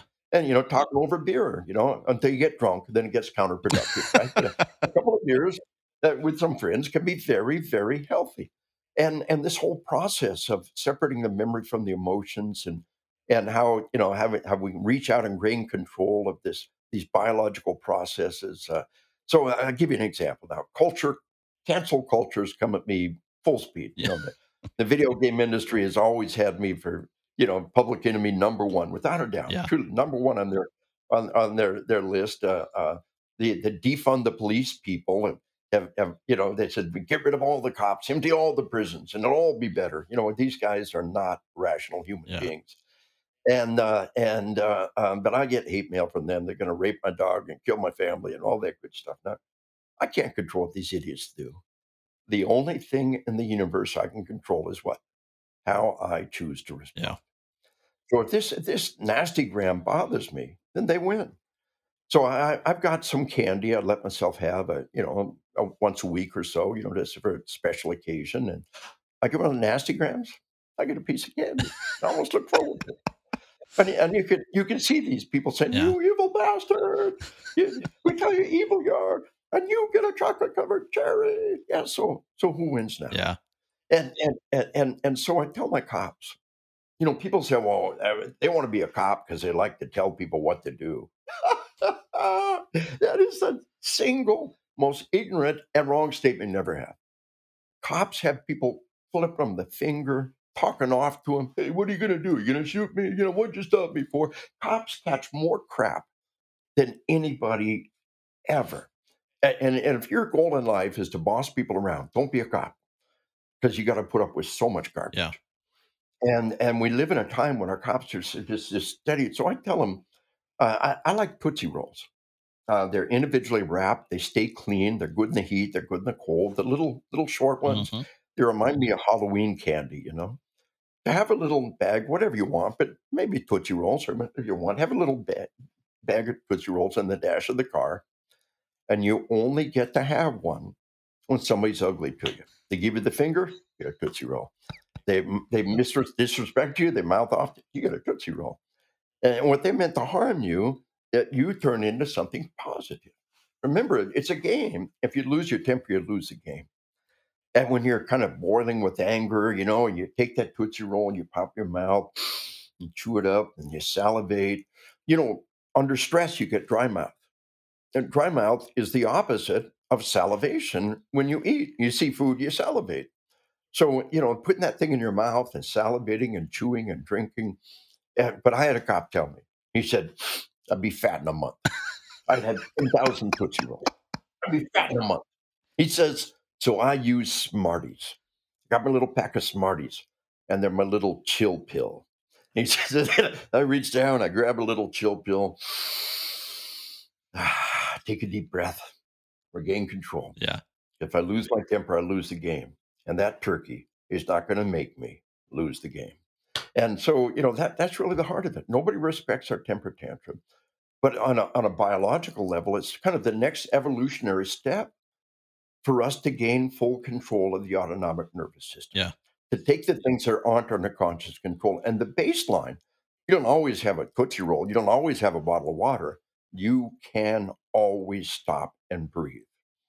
And the breathing exercise they teach in my book on combat I've got hundreds of case studies organized by topics, and of all the topics, the breathing is by far the largest. How the breathing saved my life, and I used it here and I used that there.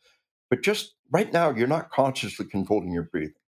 But stop right now and breathe in through the nose. Breathe in, breathe in, breathe in, hold it, hold it, hold it, hold it, let it out, let it out, let it out, let it out, hold it, hold it, hold it. What'd you just do? You just hold your breathing from unconscious to conscious control.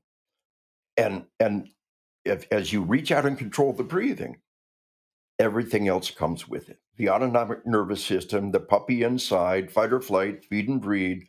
The breathing is a leash on the puppy.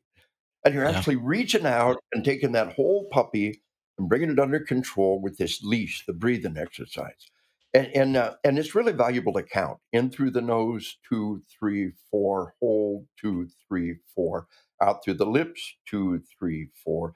And the process of counting is also a high order process. My dog is really capable of counting to two, maybe three. Dogs count like this: one, two, a whole bunch. One, two, a lot. Right. And they can't count past that. The very act of counting is bringing your rational brain back under control. And as you begin to re-experience the event, I tell cops, you're getting a witness statement from a victim of a crime. Now, if that individual becomes emotional, A, you don't need all that drama. B, they're moving down the path of mental illness. They're starting to associate the memory with the emotions. So put a bottle of water in front of them, just the power of a gift. Put a bottle of water in front of them. And every time they start to become emotional, make them stop, take a big swig of water, and they'll regain control. And from the very beginning, you will teach them the path to wellness, to separate the memory from the emotions. You can have all the symptoms of PTSD, and it's normal. It's only until you have it for at least 30 days that we say, okay, now it's crossed the line to something pathological. All the symptoms of PTSD are normal. It's only when it lasts at least 30 days we say, okay, we've crossed the line now. This is no longer a normal response, it's an abnormal response. Yeah. So we can deal with it. And we're very good at treating PTSD, by the way. But it's even better to kind of blindside it ahead of time. Well, right from the very beginning, separate that memory from the emotions. Yeah. And cops tell me that they bring a suspect in, they give them a bottle of water. Now, where's this suspect at? Right? Fight or flight. I'm going to lie. I'm going to tell them nothing. I'm going to lie. I'm going to say nothing. They can't get me to say nothing. I'm going to say nothing. You get in that bottle of water, take a big swig of water. Suddenly they're down there in feed and breed. The parasympathetic backlash is kicked in. And cops say it's truth serum. I mean, it's Yeah. just truth serum. The bottle of water, the kindness, the drink, pulling them down to parasympathetic, they call it truth serum, because all of a sudden this guy is not able to generate a good lie, and so this whole understanding the sympathetic, parasympathetic, autonomic nervous system control, how it turns into PTSD. I teach psychiatric grand rounds worldwide, but it all comes back to just self control Yeah. and using the tools that are available. That Tootsie Roll, that Smartie, that Swiggle Water, the breathing exercise. Nobody respects our temper tantrum. They respect our calm. Yeah. And of all those tools, the breathing exercise, I've been teaching it since the war began in 2002 to our military deploying. A lot of people take that square breathing 4-4-4 and teach it, and it's kind of like the whole sheepdog thing, except nobody's giving me Yeah. credit. I'm good with that. I'm good with that because all that matters is just saving lives and getting the word out Yeah, there. yeah, for sure. I think as a layman, one of the best descriptions of dealing with and treating PTS, and I'd love to hear your take on. I hear a lot of back and forth now with Yeah. whether we should be calling it PTS or PTSD, but actually comes from, and listeners are going to get so sick of this, I'm sure. But I'm a big fan of the show West Wing. I shouldn't be. I'm not their target market, but I was. The show was genius. I don't know that I would have voted for President Bartlett, though I'd probably take him right now. But I loved the show. It's great writing, and there's great moments, and there's great truths in it. And there's an entire episode dedicated to a psychiatrist from ADVA coming to the White House to treat one of the main characters who had been shot in a shooting incident. And he's struggling with PTSD. And of course, he's the last person to realize it. And he's acting out, and they're kind of representing that. But he talks about, the goal in treatment, as he's explaining it to this character, is what we're trying to get you to do is to be able to remember the experience without reliving the experience. And Yes. it was such an easy to grasp concept, Yes. and they make probably a little more progress than you would typically make in a, an hour long session for someone with the first time, because that's how Well, much airtime they had. surprisingly, But yeah, surprisingly, and there's something called EMDR, eye movement desensitization reprogramming. And you're following a visual stimulus while you talk about what's happening. This is not something to go out there and wing. You want to be properly trained to do it yeah, properly. But this visual stimulus keeps the midbrain occupied. The fight or flight mechanism are busy. The puppy's out front chasing a ball in the front yard. And while you're following that visual stimulus, you're able to talk about what happened without the emotions coming along for the ride. yeah, And very often, not always, but very often, people find EMDR works in just one session. So yeah. sometimes it takes years, sometimes one session, but it's not that really outrageous to think that we could make that difference in just one session Now by teaching people that. I've seen studies, Colonel, with success, at least lowering the incidence of PTS using Tetris and having individuals play Tetris immediately or shortly after the traumatic event. Would that be that same mechanism? Is that what's working there? I have no idea. I never heard about that. I love that. I'm going to go look it up, and see what that's all about. But I can see that kind of reprogramming the brain and putting in an alternate set. At the lower levels, it would be really good to play Tetris and talk about what happened because that Tetris would be keeping the midbrain occupied Yeah, while the forebrain is working its way through that. But we live in amazing times. I had the honor to work with Marcus Luttrell, lone survivor. I trained their unit before and after the incident. Most of your people know the story. His whole team's wiped out. He's yeah. captured. He's tortured. Now But I was I'll on Marcus' podcast. I'll tell you briefly. My regular listeners Yeah. will know this. My son is named Marcus. He's named after two Marcuses, Marcus Luttrell and Marcus Aurelius. Wow, boy, Yeah. what a great! I met a guy recently, a podcaster named Marcus Aurelius Anderson. That was Oh, his real nice. name. That's I awesome. thought that's just so cool. But I was on his podcast a while back, and Marcus gave me permission to talk about him. As you can't talk about him unless. But I trained the unit before and after the incident, and it was about a year after that incident. Marcus was back and regaining control, and his doc told me I talk about post traumatic stress is like being overweight. Post traumatic stress disorder is like being obese is debilitating. And there really is, is it debilitating in some important aspect of your life? Has it lasted over 30 days? Is it debilitating some aspect of your life? So we use the word, we throw that D in far too lightly. Yeah. And there's a lot of value in talking about post traumatic stress injury because you recover from an injury and you're usually stronger. Hemingway said, "Life breaks everyone, and usually we're stronger in the broken spots." Yeah. So, post traumatic stress disorder is like being obese; it's debilitating. And Marcus Doc told me, he said he came back from that incident a year ago, and he was 500 pounds PTSD, totally debilitated. Today, he's 50 pounds PTSD. He wanted to deploy again with his unit. He did. It was a good thing.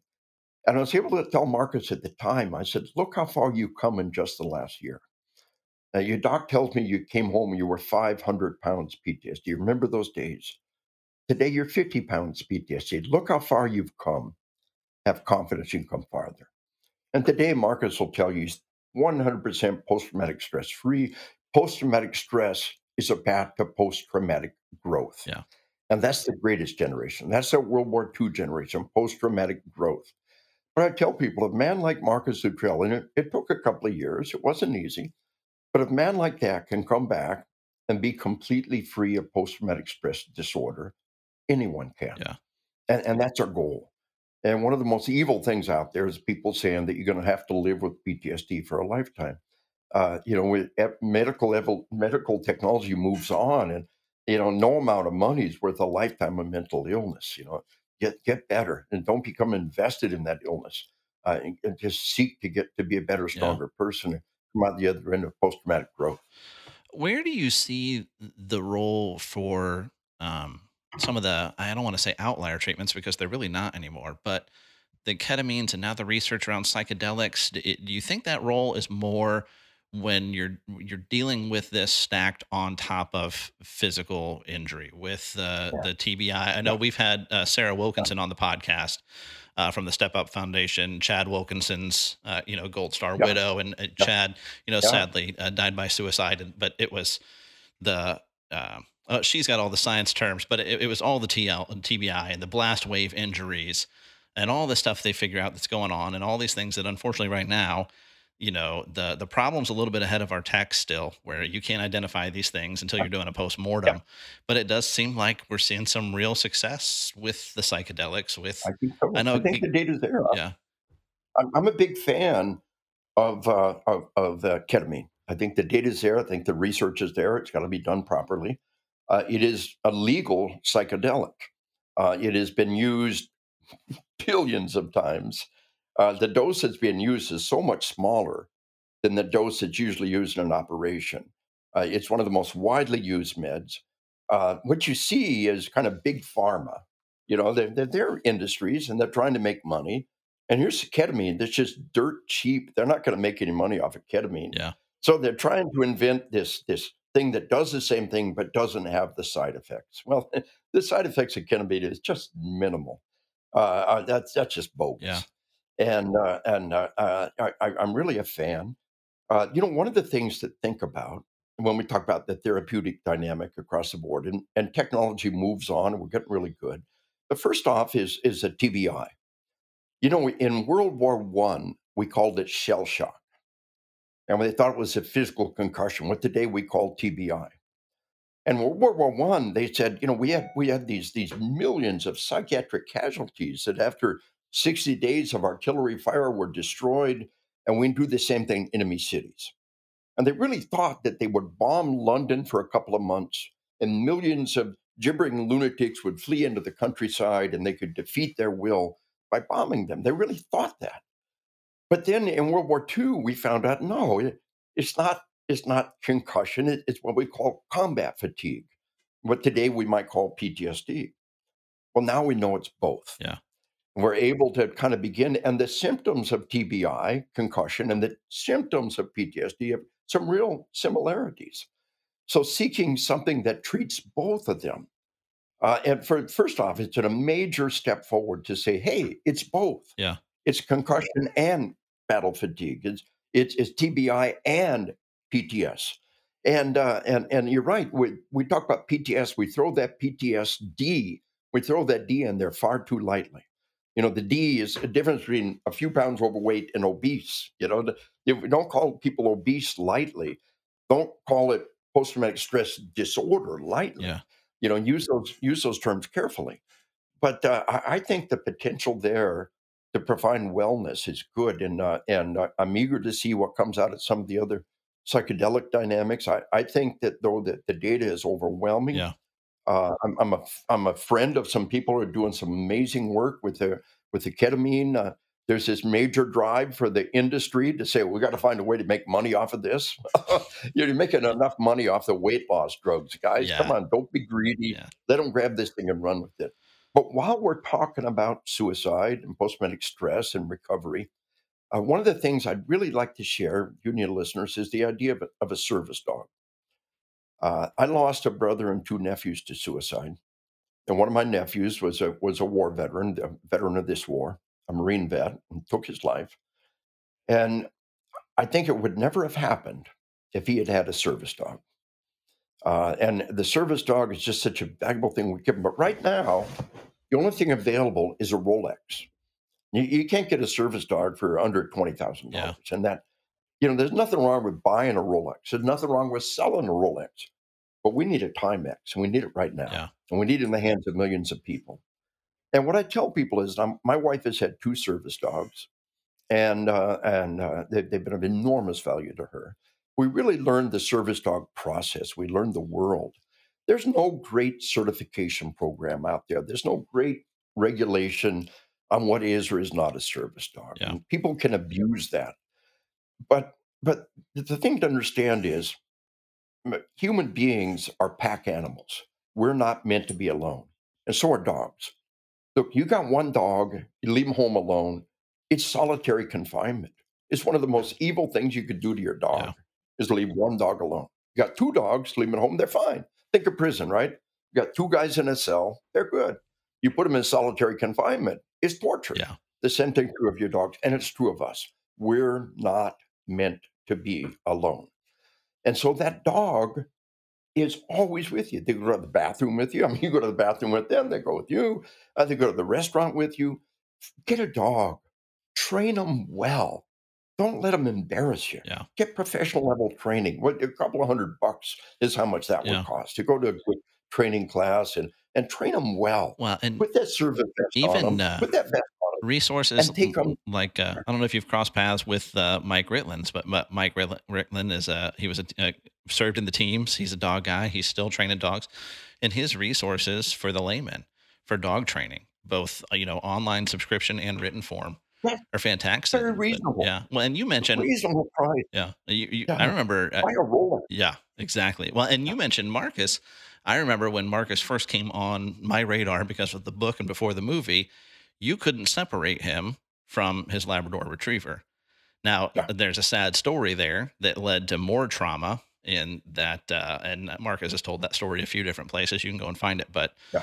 some good old boys decided they were going to take some pot shots at a dog, and boy, did they pick the wrong dog. I'll never Amen. understand how or why he didn't kill those guys that night.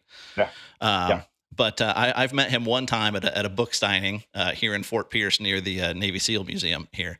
And it was this follow up service dog, but it was another yellow lab. I think God might have put labs on this planet to be service dogs. They might Amen. come out Amen. of the womb as service Uh, dogs to begin with. my wife's last service dog was we got kind of a deal on it. I'm active with an organization doing great work called This Able Veteran, and they're training service dogs. And this dog had been a breeder. She'd had like four litters of puppies, all of whom were selected or screened to be service dogs. And then she was spayed and became a service dog. And this dog, her name is Isa, and Isa had never had a person until my wife. She'd been responsibly bred and cared for, but she never had a person. And it's the most beautiful thing to see how those two come together and how that dog bonds together. But I want everybody to have a Timex. There's nothing wrong. And I presented at a law enforcement suicide conference a while back called the Wounded Blue Conference in Las Vegas. And there were all kinds of dog providers there, and they were in full agreement. There's nothing wrong with the Rolex. There's nothing wrong with selling the Rolex, but that shouldn't get in the way of having a Timex. Yeah. And you don't have to pay all those dollars. Just get a good dog and golden retriever, a lab. Like you said, the labs are really good. People don't, and they will still defend you. And they'll watch your six and they'll cover your back.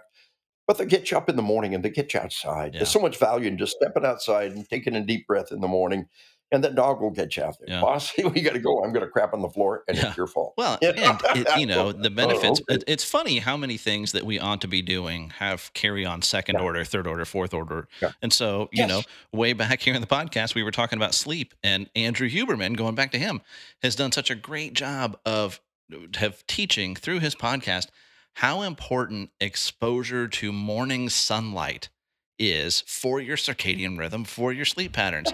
Well, guess what? Rain, shine, sunlight, the dog's going to be outside in the morning, Yes. and you might as Yes. well go with them. Yeah, Yeah, and you walk out there with your cup of coffee or your cup of Jocko Lift, and you got your dog in the morning, and it's a win-win. yeah, It really is. There's and like you said, second and third order effects. When we start doing the right thing for health wise, that they start piling on. But it's these negative spin cycles we can spin into. But we want to start these positive cycles. yeah, And these are the things we can do. And having that dog that's never away from you, put that vest on them, and the only things legally they can ask is that a service dog and hasn't been trained to provide service to you. And both answers are yes. They have no right to ask any other question legally than that. There's no big certification program out there. There's no big mystery. Just get a good dog, yeah, and I've heard over and over again how the service dog prevented suicides. I yeah. couldn't do that to my dog. Well, Just couldn't do that to I my dog. will add the caveat, though. Let's stick with dogs. Maybe stay away from the service peacocks, the service Yeah. potbelly pigs. They're doing this great art. And something else about service dogs. You know what? I'm in airports 26 years on the road now, 200 days a year, training cops in all 50 states. 1 or 2 nights at home. My bride of 48 years, my high school sweetheart, waiting for me. Conjugal visit, clean underwear, back on the road. But I see service dogs in airports all the time, and they're not having fun. And dogs are Yeah, happy. And a service dog. What I didn't realize until my wife got a dog is they're working. Don't bother me. I can't eat while I got that vest on. I can't pee while I got that vest on. Nobody's gonna pet me while I got that vest on. I'm at work. And when you see that dog with that vest on, they are truly a working dog. yeah, And the big rule is they can't pee while that vest's on. They can't get lovin's other than you. You give them lovin's and support. Nobody else is going to do it while that vest is on.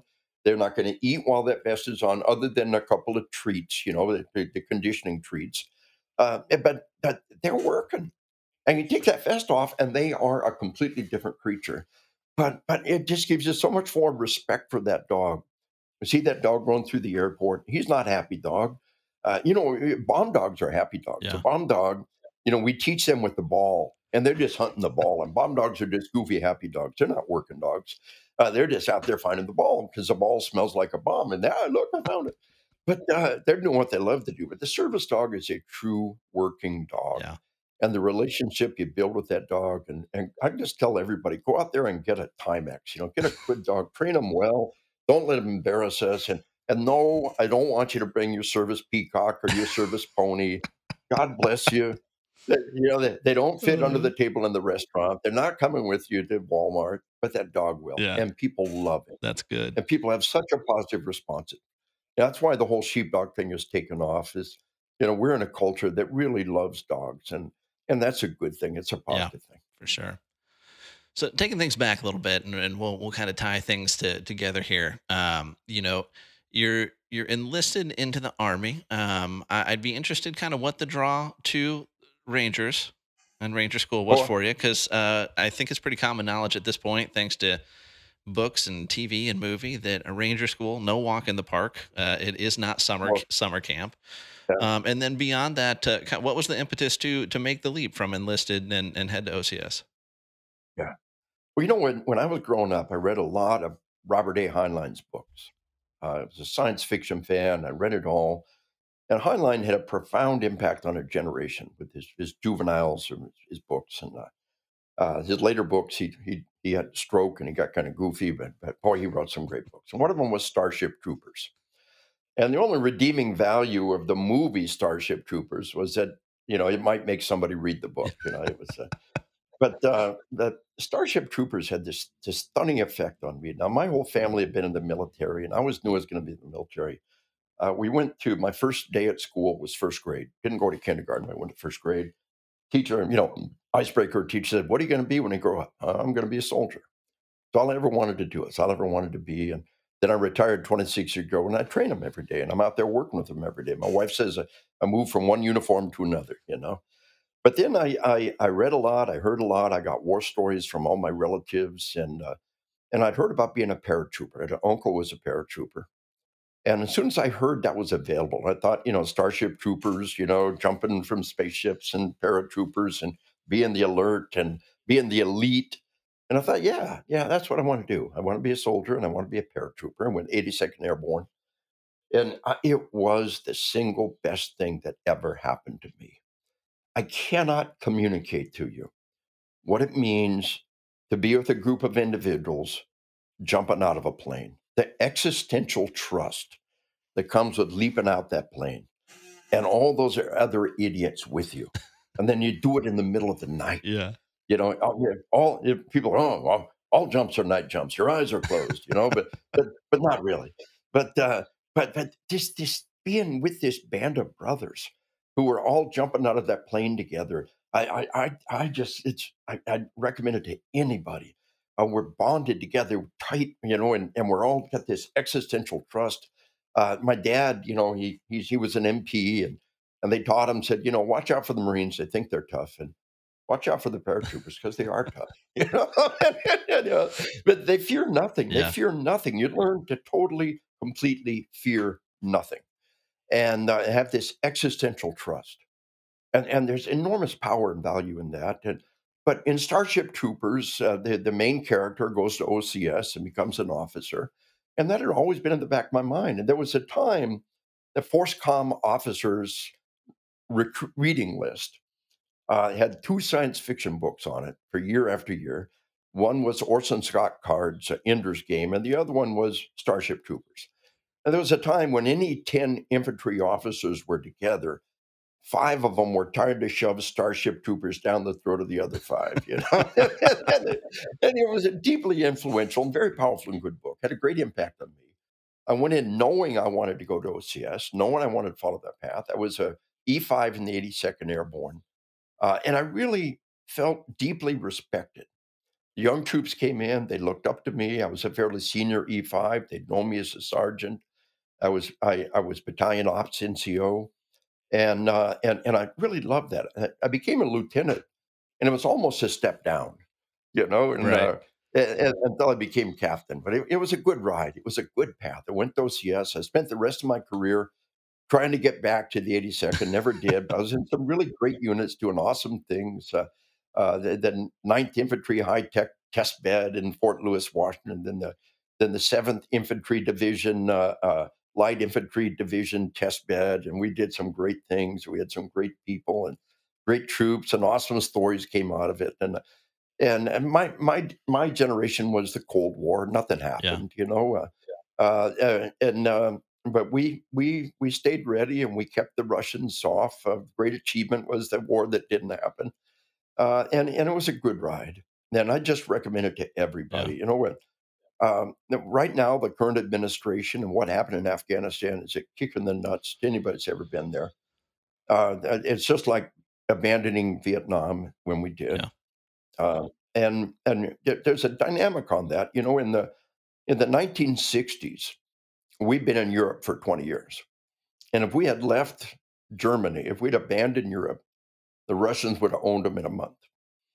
In the 1970s, we've been in Korea for 20 years. If we left Korea, the North Koreans would have owned them in a month. And in the early 70s, late 60s, we've been in Vietnam for 20 years. And if we abandoned them, the communists would own them, and they did. And we were in Afghanistan for 20 years, and we abandoned them, and they did. So it's almost like you got to be determined to hang around for 40 years to really be able to hang with it. We're still in Korea, we're still in Germany, heck, we're still in Guantanamo Bay, and we took that in the Spanish American War. Yeah. Uh, we got to be determined to hang in there for the long haul to really make a difference. But this current administration, I've got a grandson who's in, he's doing good things. But I saw what happened when Ronald Reagan became president. The military was broken. The druggies ran the barracks. I hated bullies. And in the barracks, if you didn't do drugs, you had to fight. And I fought a lot. If you just did drugs, you'd be, hey, you're cool. You're not a threat to them. If you didn't want to do drugs, you're a threat to them. And they ran the barracks and the dirt bags. You'd have a stack of Article 15s and Council Statement inch thick, and you couldn't get rid of them. Yeah. And the idea was the military was a form of social mobility. And it was our job to give these people, these repressed individuals, this opportunity, and you couldn't get rid of them. And by the way, we didn't have anybody, out of the average infantry company, one platoon was zeroed out. The two remaining platoons both had a squad zeroed out. So an infantry company, which should be 9 infantry squads, was 4 infantry squads. I mean, it was just, we were hollow, we were Yeah. broken, and we couldn't keep those full. Ronald Reagan became president. The urinalysis program went in. We got the druggies out of the barracks. We got the expeditious discharge. But most of all, great Americans were willing to sign on and come join us. And it just was the most amazing, single most amazing thing I have ever seen was how we could pivot on a dime. Yeah. I was there in the bad times. I was there in the good times. It was an amazing thing to see. I tell everybody, have faith in our nation, have faith in our way of life. I don't know who the next Ronald Reagan will be, but I pray that God has somebody there that's going to take charge that we can trust and we can rally behind and move away from our current, woke, semi Yeah. woke, semi broken military. Right. Not to emphasize the negatives Yeah. because there's good people doing a good job, but just have faith in our way of life. I've seen it happen. I love my career. I wouldn't do anything different. It's been a glorious ride, and now here we are. 50 years later, and I was on an oil rig, in the Panhandles, Nebraska, 30 below, standing out there doing 12-hour shifts 7 days a week, Yeah.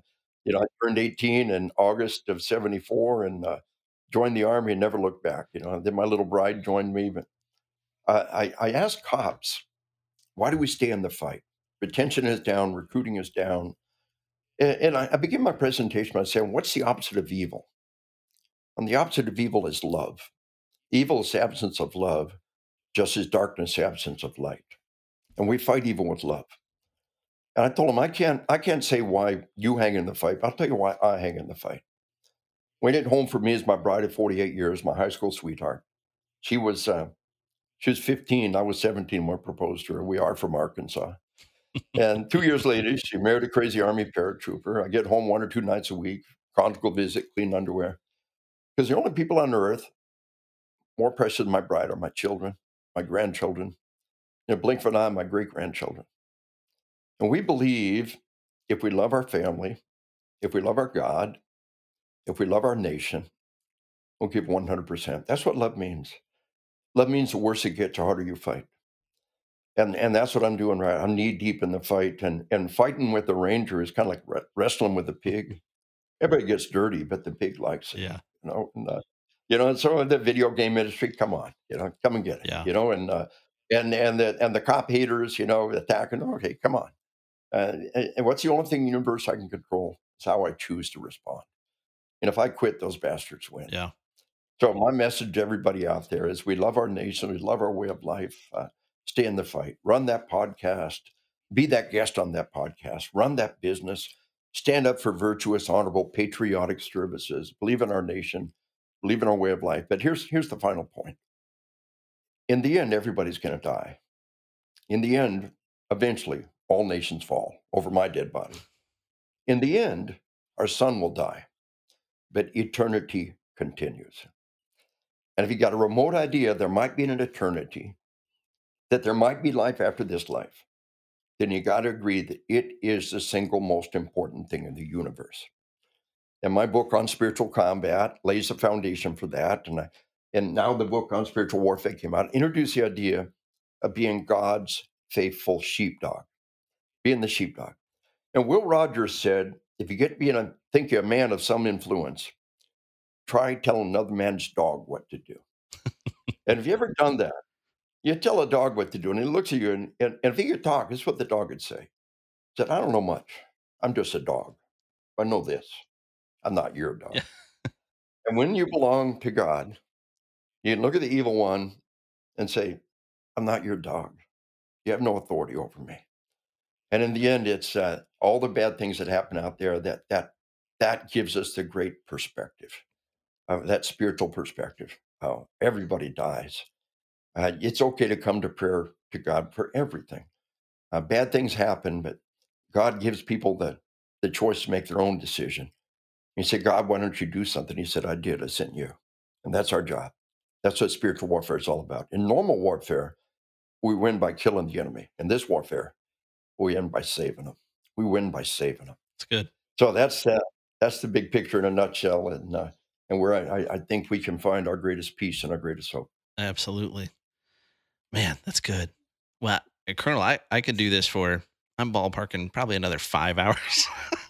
Well, put me But in, coach. Let's do it. want to be respectful of your time. Want to be respectful of the listeners. I Uh, mean, I could do a few hours for each book. Um, I, I I just so enjoy speaking with you. So honored to have you take the time out and come and talk with me and my listeners. And I don't know. Has anyone ever come to you and said, "Hey, Colonel, what about writing this book?" And you said no. Have you ever turned down a book? well, what I've often said is, why don't you write that Yeah. book? Or we can co-author that book, but you need to take the lead. Yeah. And many of my books have turned out that way. I've got over a dozen published books, but I've got a lot of great co-authors. Yeah. Well, and I feel like And we've I tell everybody, yeah. Well, we've just scratched the surface. We didn't get into any yeah, nonfiction. yeah, Of course, yeah, one of the, when your name first ever crossed my desk, so to speak, was you on with Glenn Beck. I don't even know what network he was on at the time. I can't remember if that was Blaze or when he was on yeah, CNN or what. And you've co-authored with Glenn and so many others on top of your own stuff. yeah, And yeah. I mean, I could sit and dig in with you on any of them, and hopefully we'll get the chance to, one of these days we'll just get into some Let's of the do it. books. Would be an absolute Oh, joy. and I talk to everybody, but we live in a time where there's room for lots of books. Write that book. And a page a day is a book a year. It's easy to say, it ain't so easy to do. But even if your grandkids are the only ones that read the book, write that book. It's one of the most important things you can do. It should be on everybody's bucket list to just write that book and Absolutely. start keeping those notes now. And it'll be one of the most rewarding things you'll ever do. And every book is a ticket in the lottery. And it might be a multi-million copy bestseller. I mean, you never know if you don't have a ticket. There you go. If you don't have a book, you can't play the game. So we could talk about the whole book process and encourage everybody to write that book. And meanwhile, thanks. It's an honor to be on board with you. It truly is. The Bible says, as one person uplifts and as iron sharpens iron, so does one man uplift another. And this has really been an iron sharpens iron moment, brother. And I thank you. And I think you definitely rate an 8, a 9, Oh, that's yeah, that's going on. but That's going on the accolades. above that That's going in the. above that That's solid, yeah, well above that solid 7, all right. brother. Well, You're up there shooting for that 10. You're doing good that's stuff. going in the promote. That's going on the back of the book, Colonel. Hoo-ah. So, well, I thoroughly appreciate you, sir. And my microphone is your microphone. You're welcome back here anytime.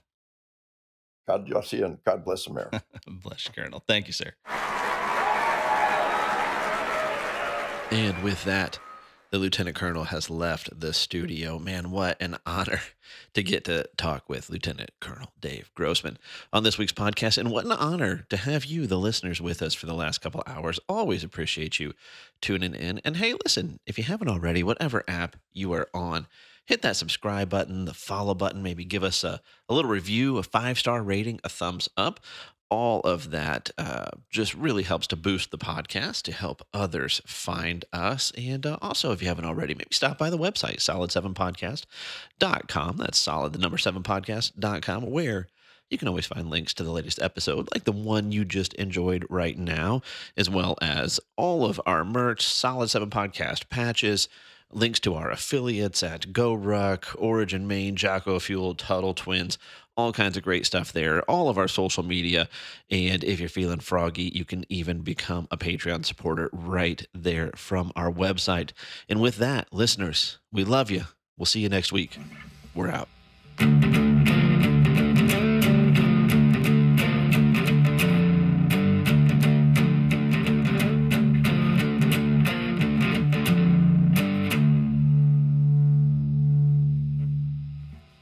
The Solid 7 podcast is fueled by Jocko Go. Engineered for anyone who wants to get after it in life, pre-meeting, pre-testing, pre-negotiation, or pre-mission. If you're looking for an extra cognitive or physical edge, Jocko Go is your force multiplier. With 95 milligrams of caffeine and zero sugar, the keto-friendly Jocko Go will give you a physical and cognitive boost without the crash that you experience with average energy drinks. Visit JockoFuel.com today, and you can use our promo code SOLID7, that's SOLID7, to get 10% off your order. Get on the path and get after it. Oh, and because lawyers exist, these statements have not been evaluated by the Food and Drug Administration, and this product is not intended to diagnose, treat, cure, or prevent any disease.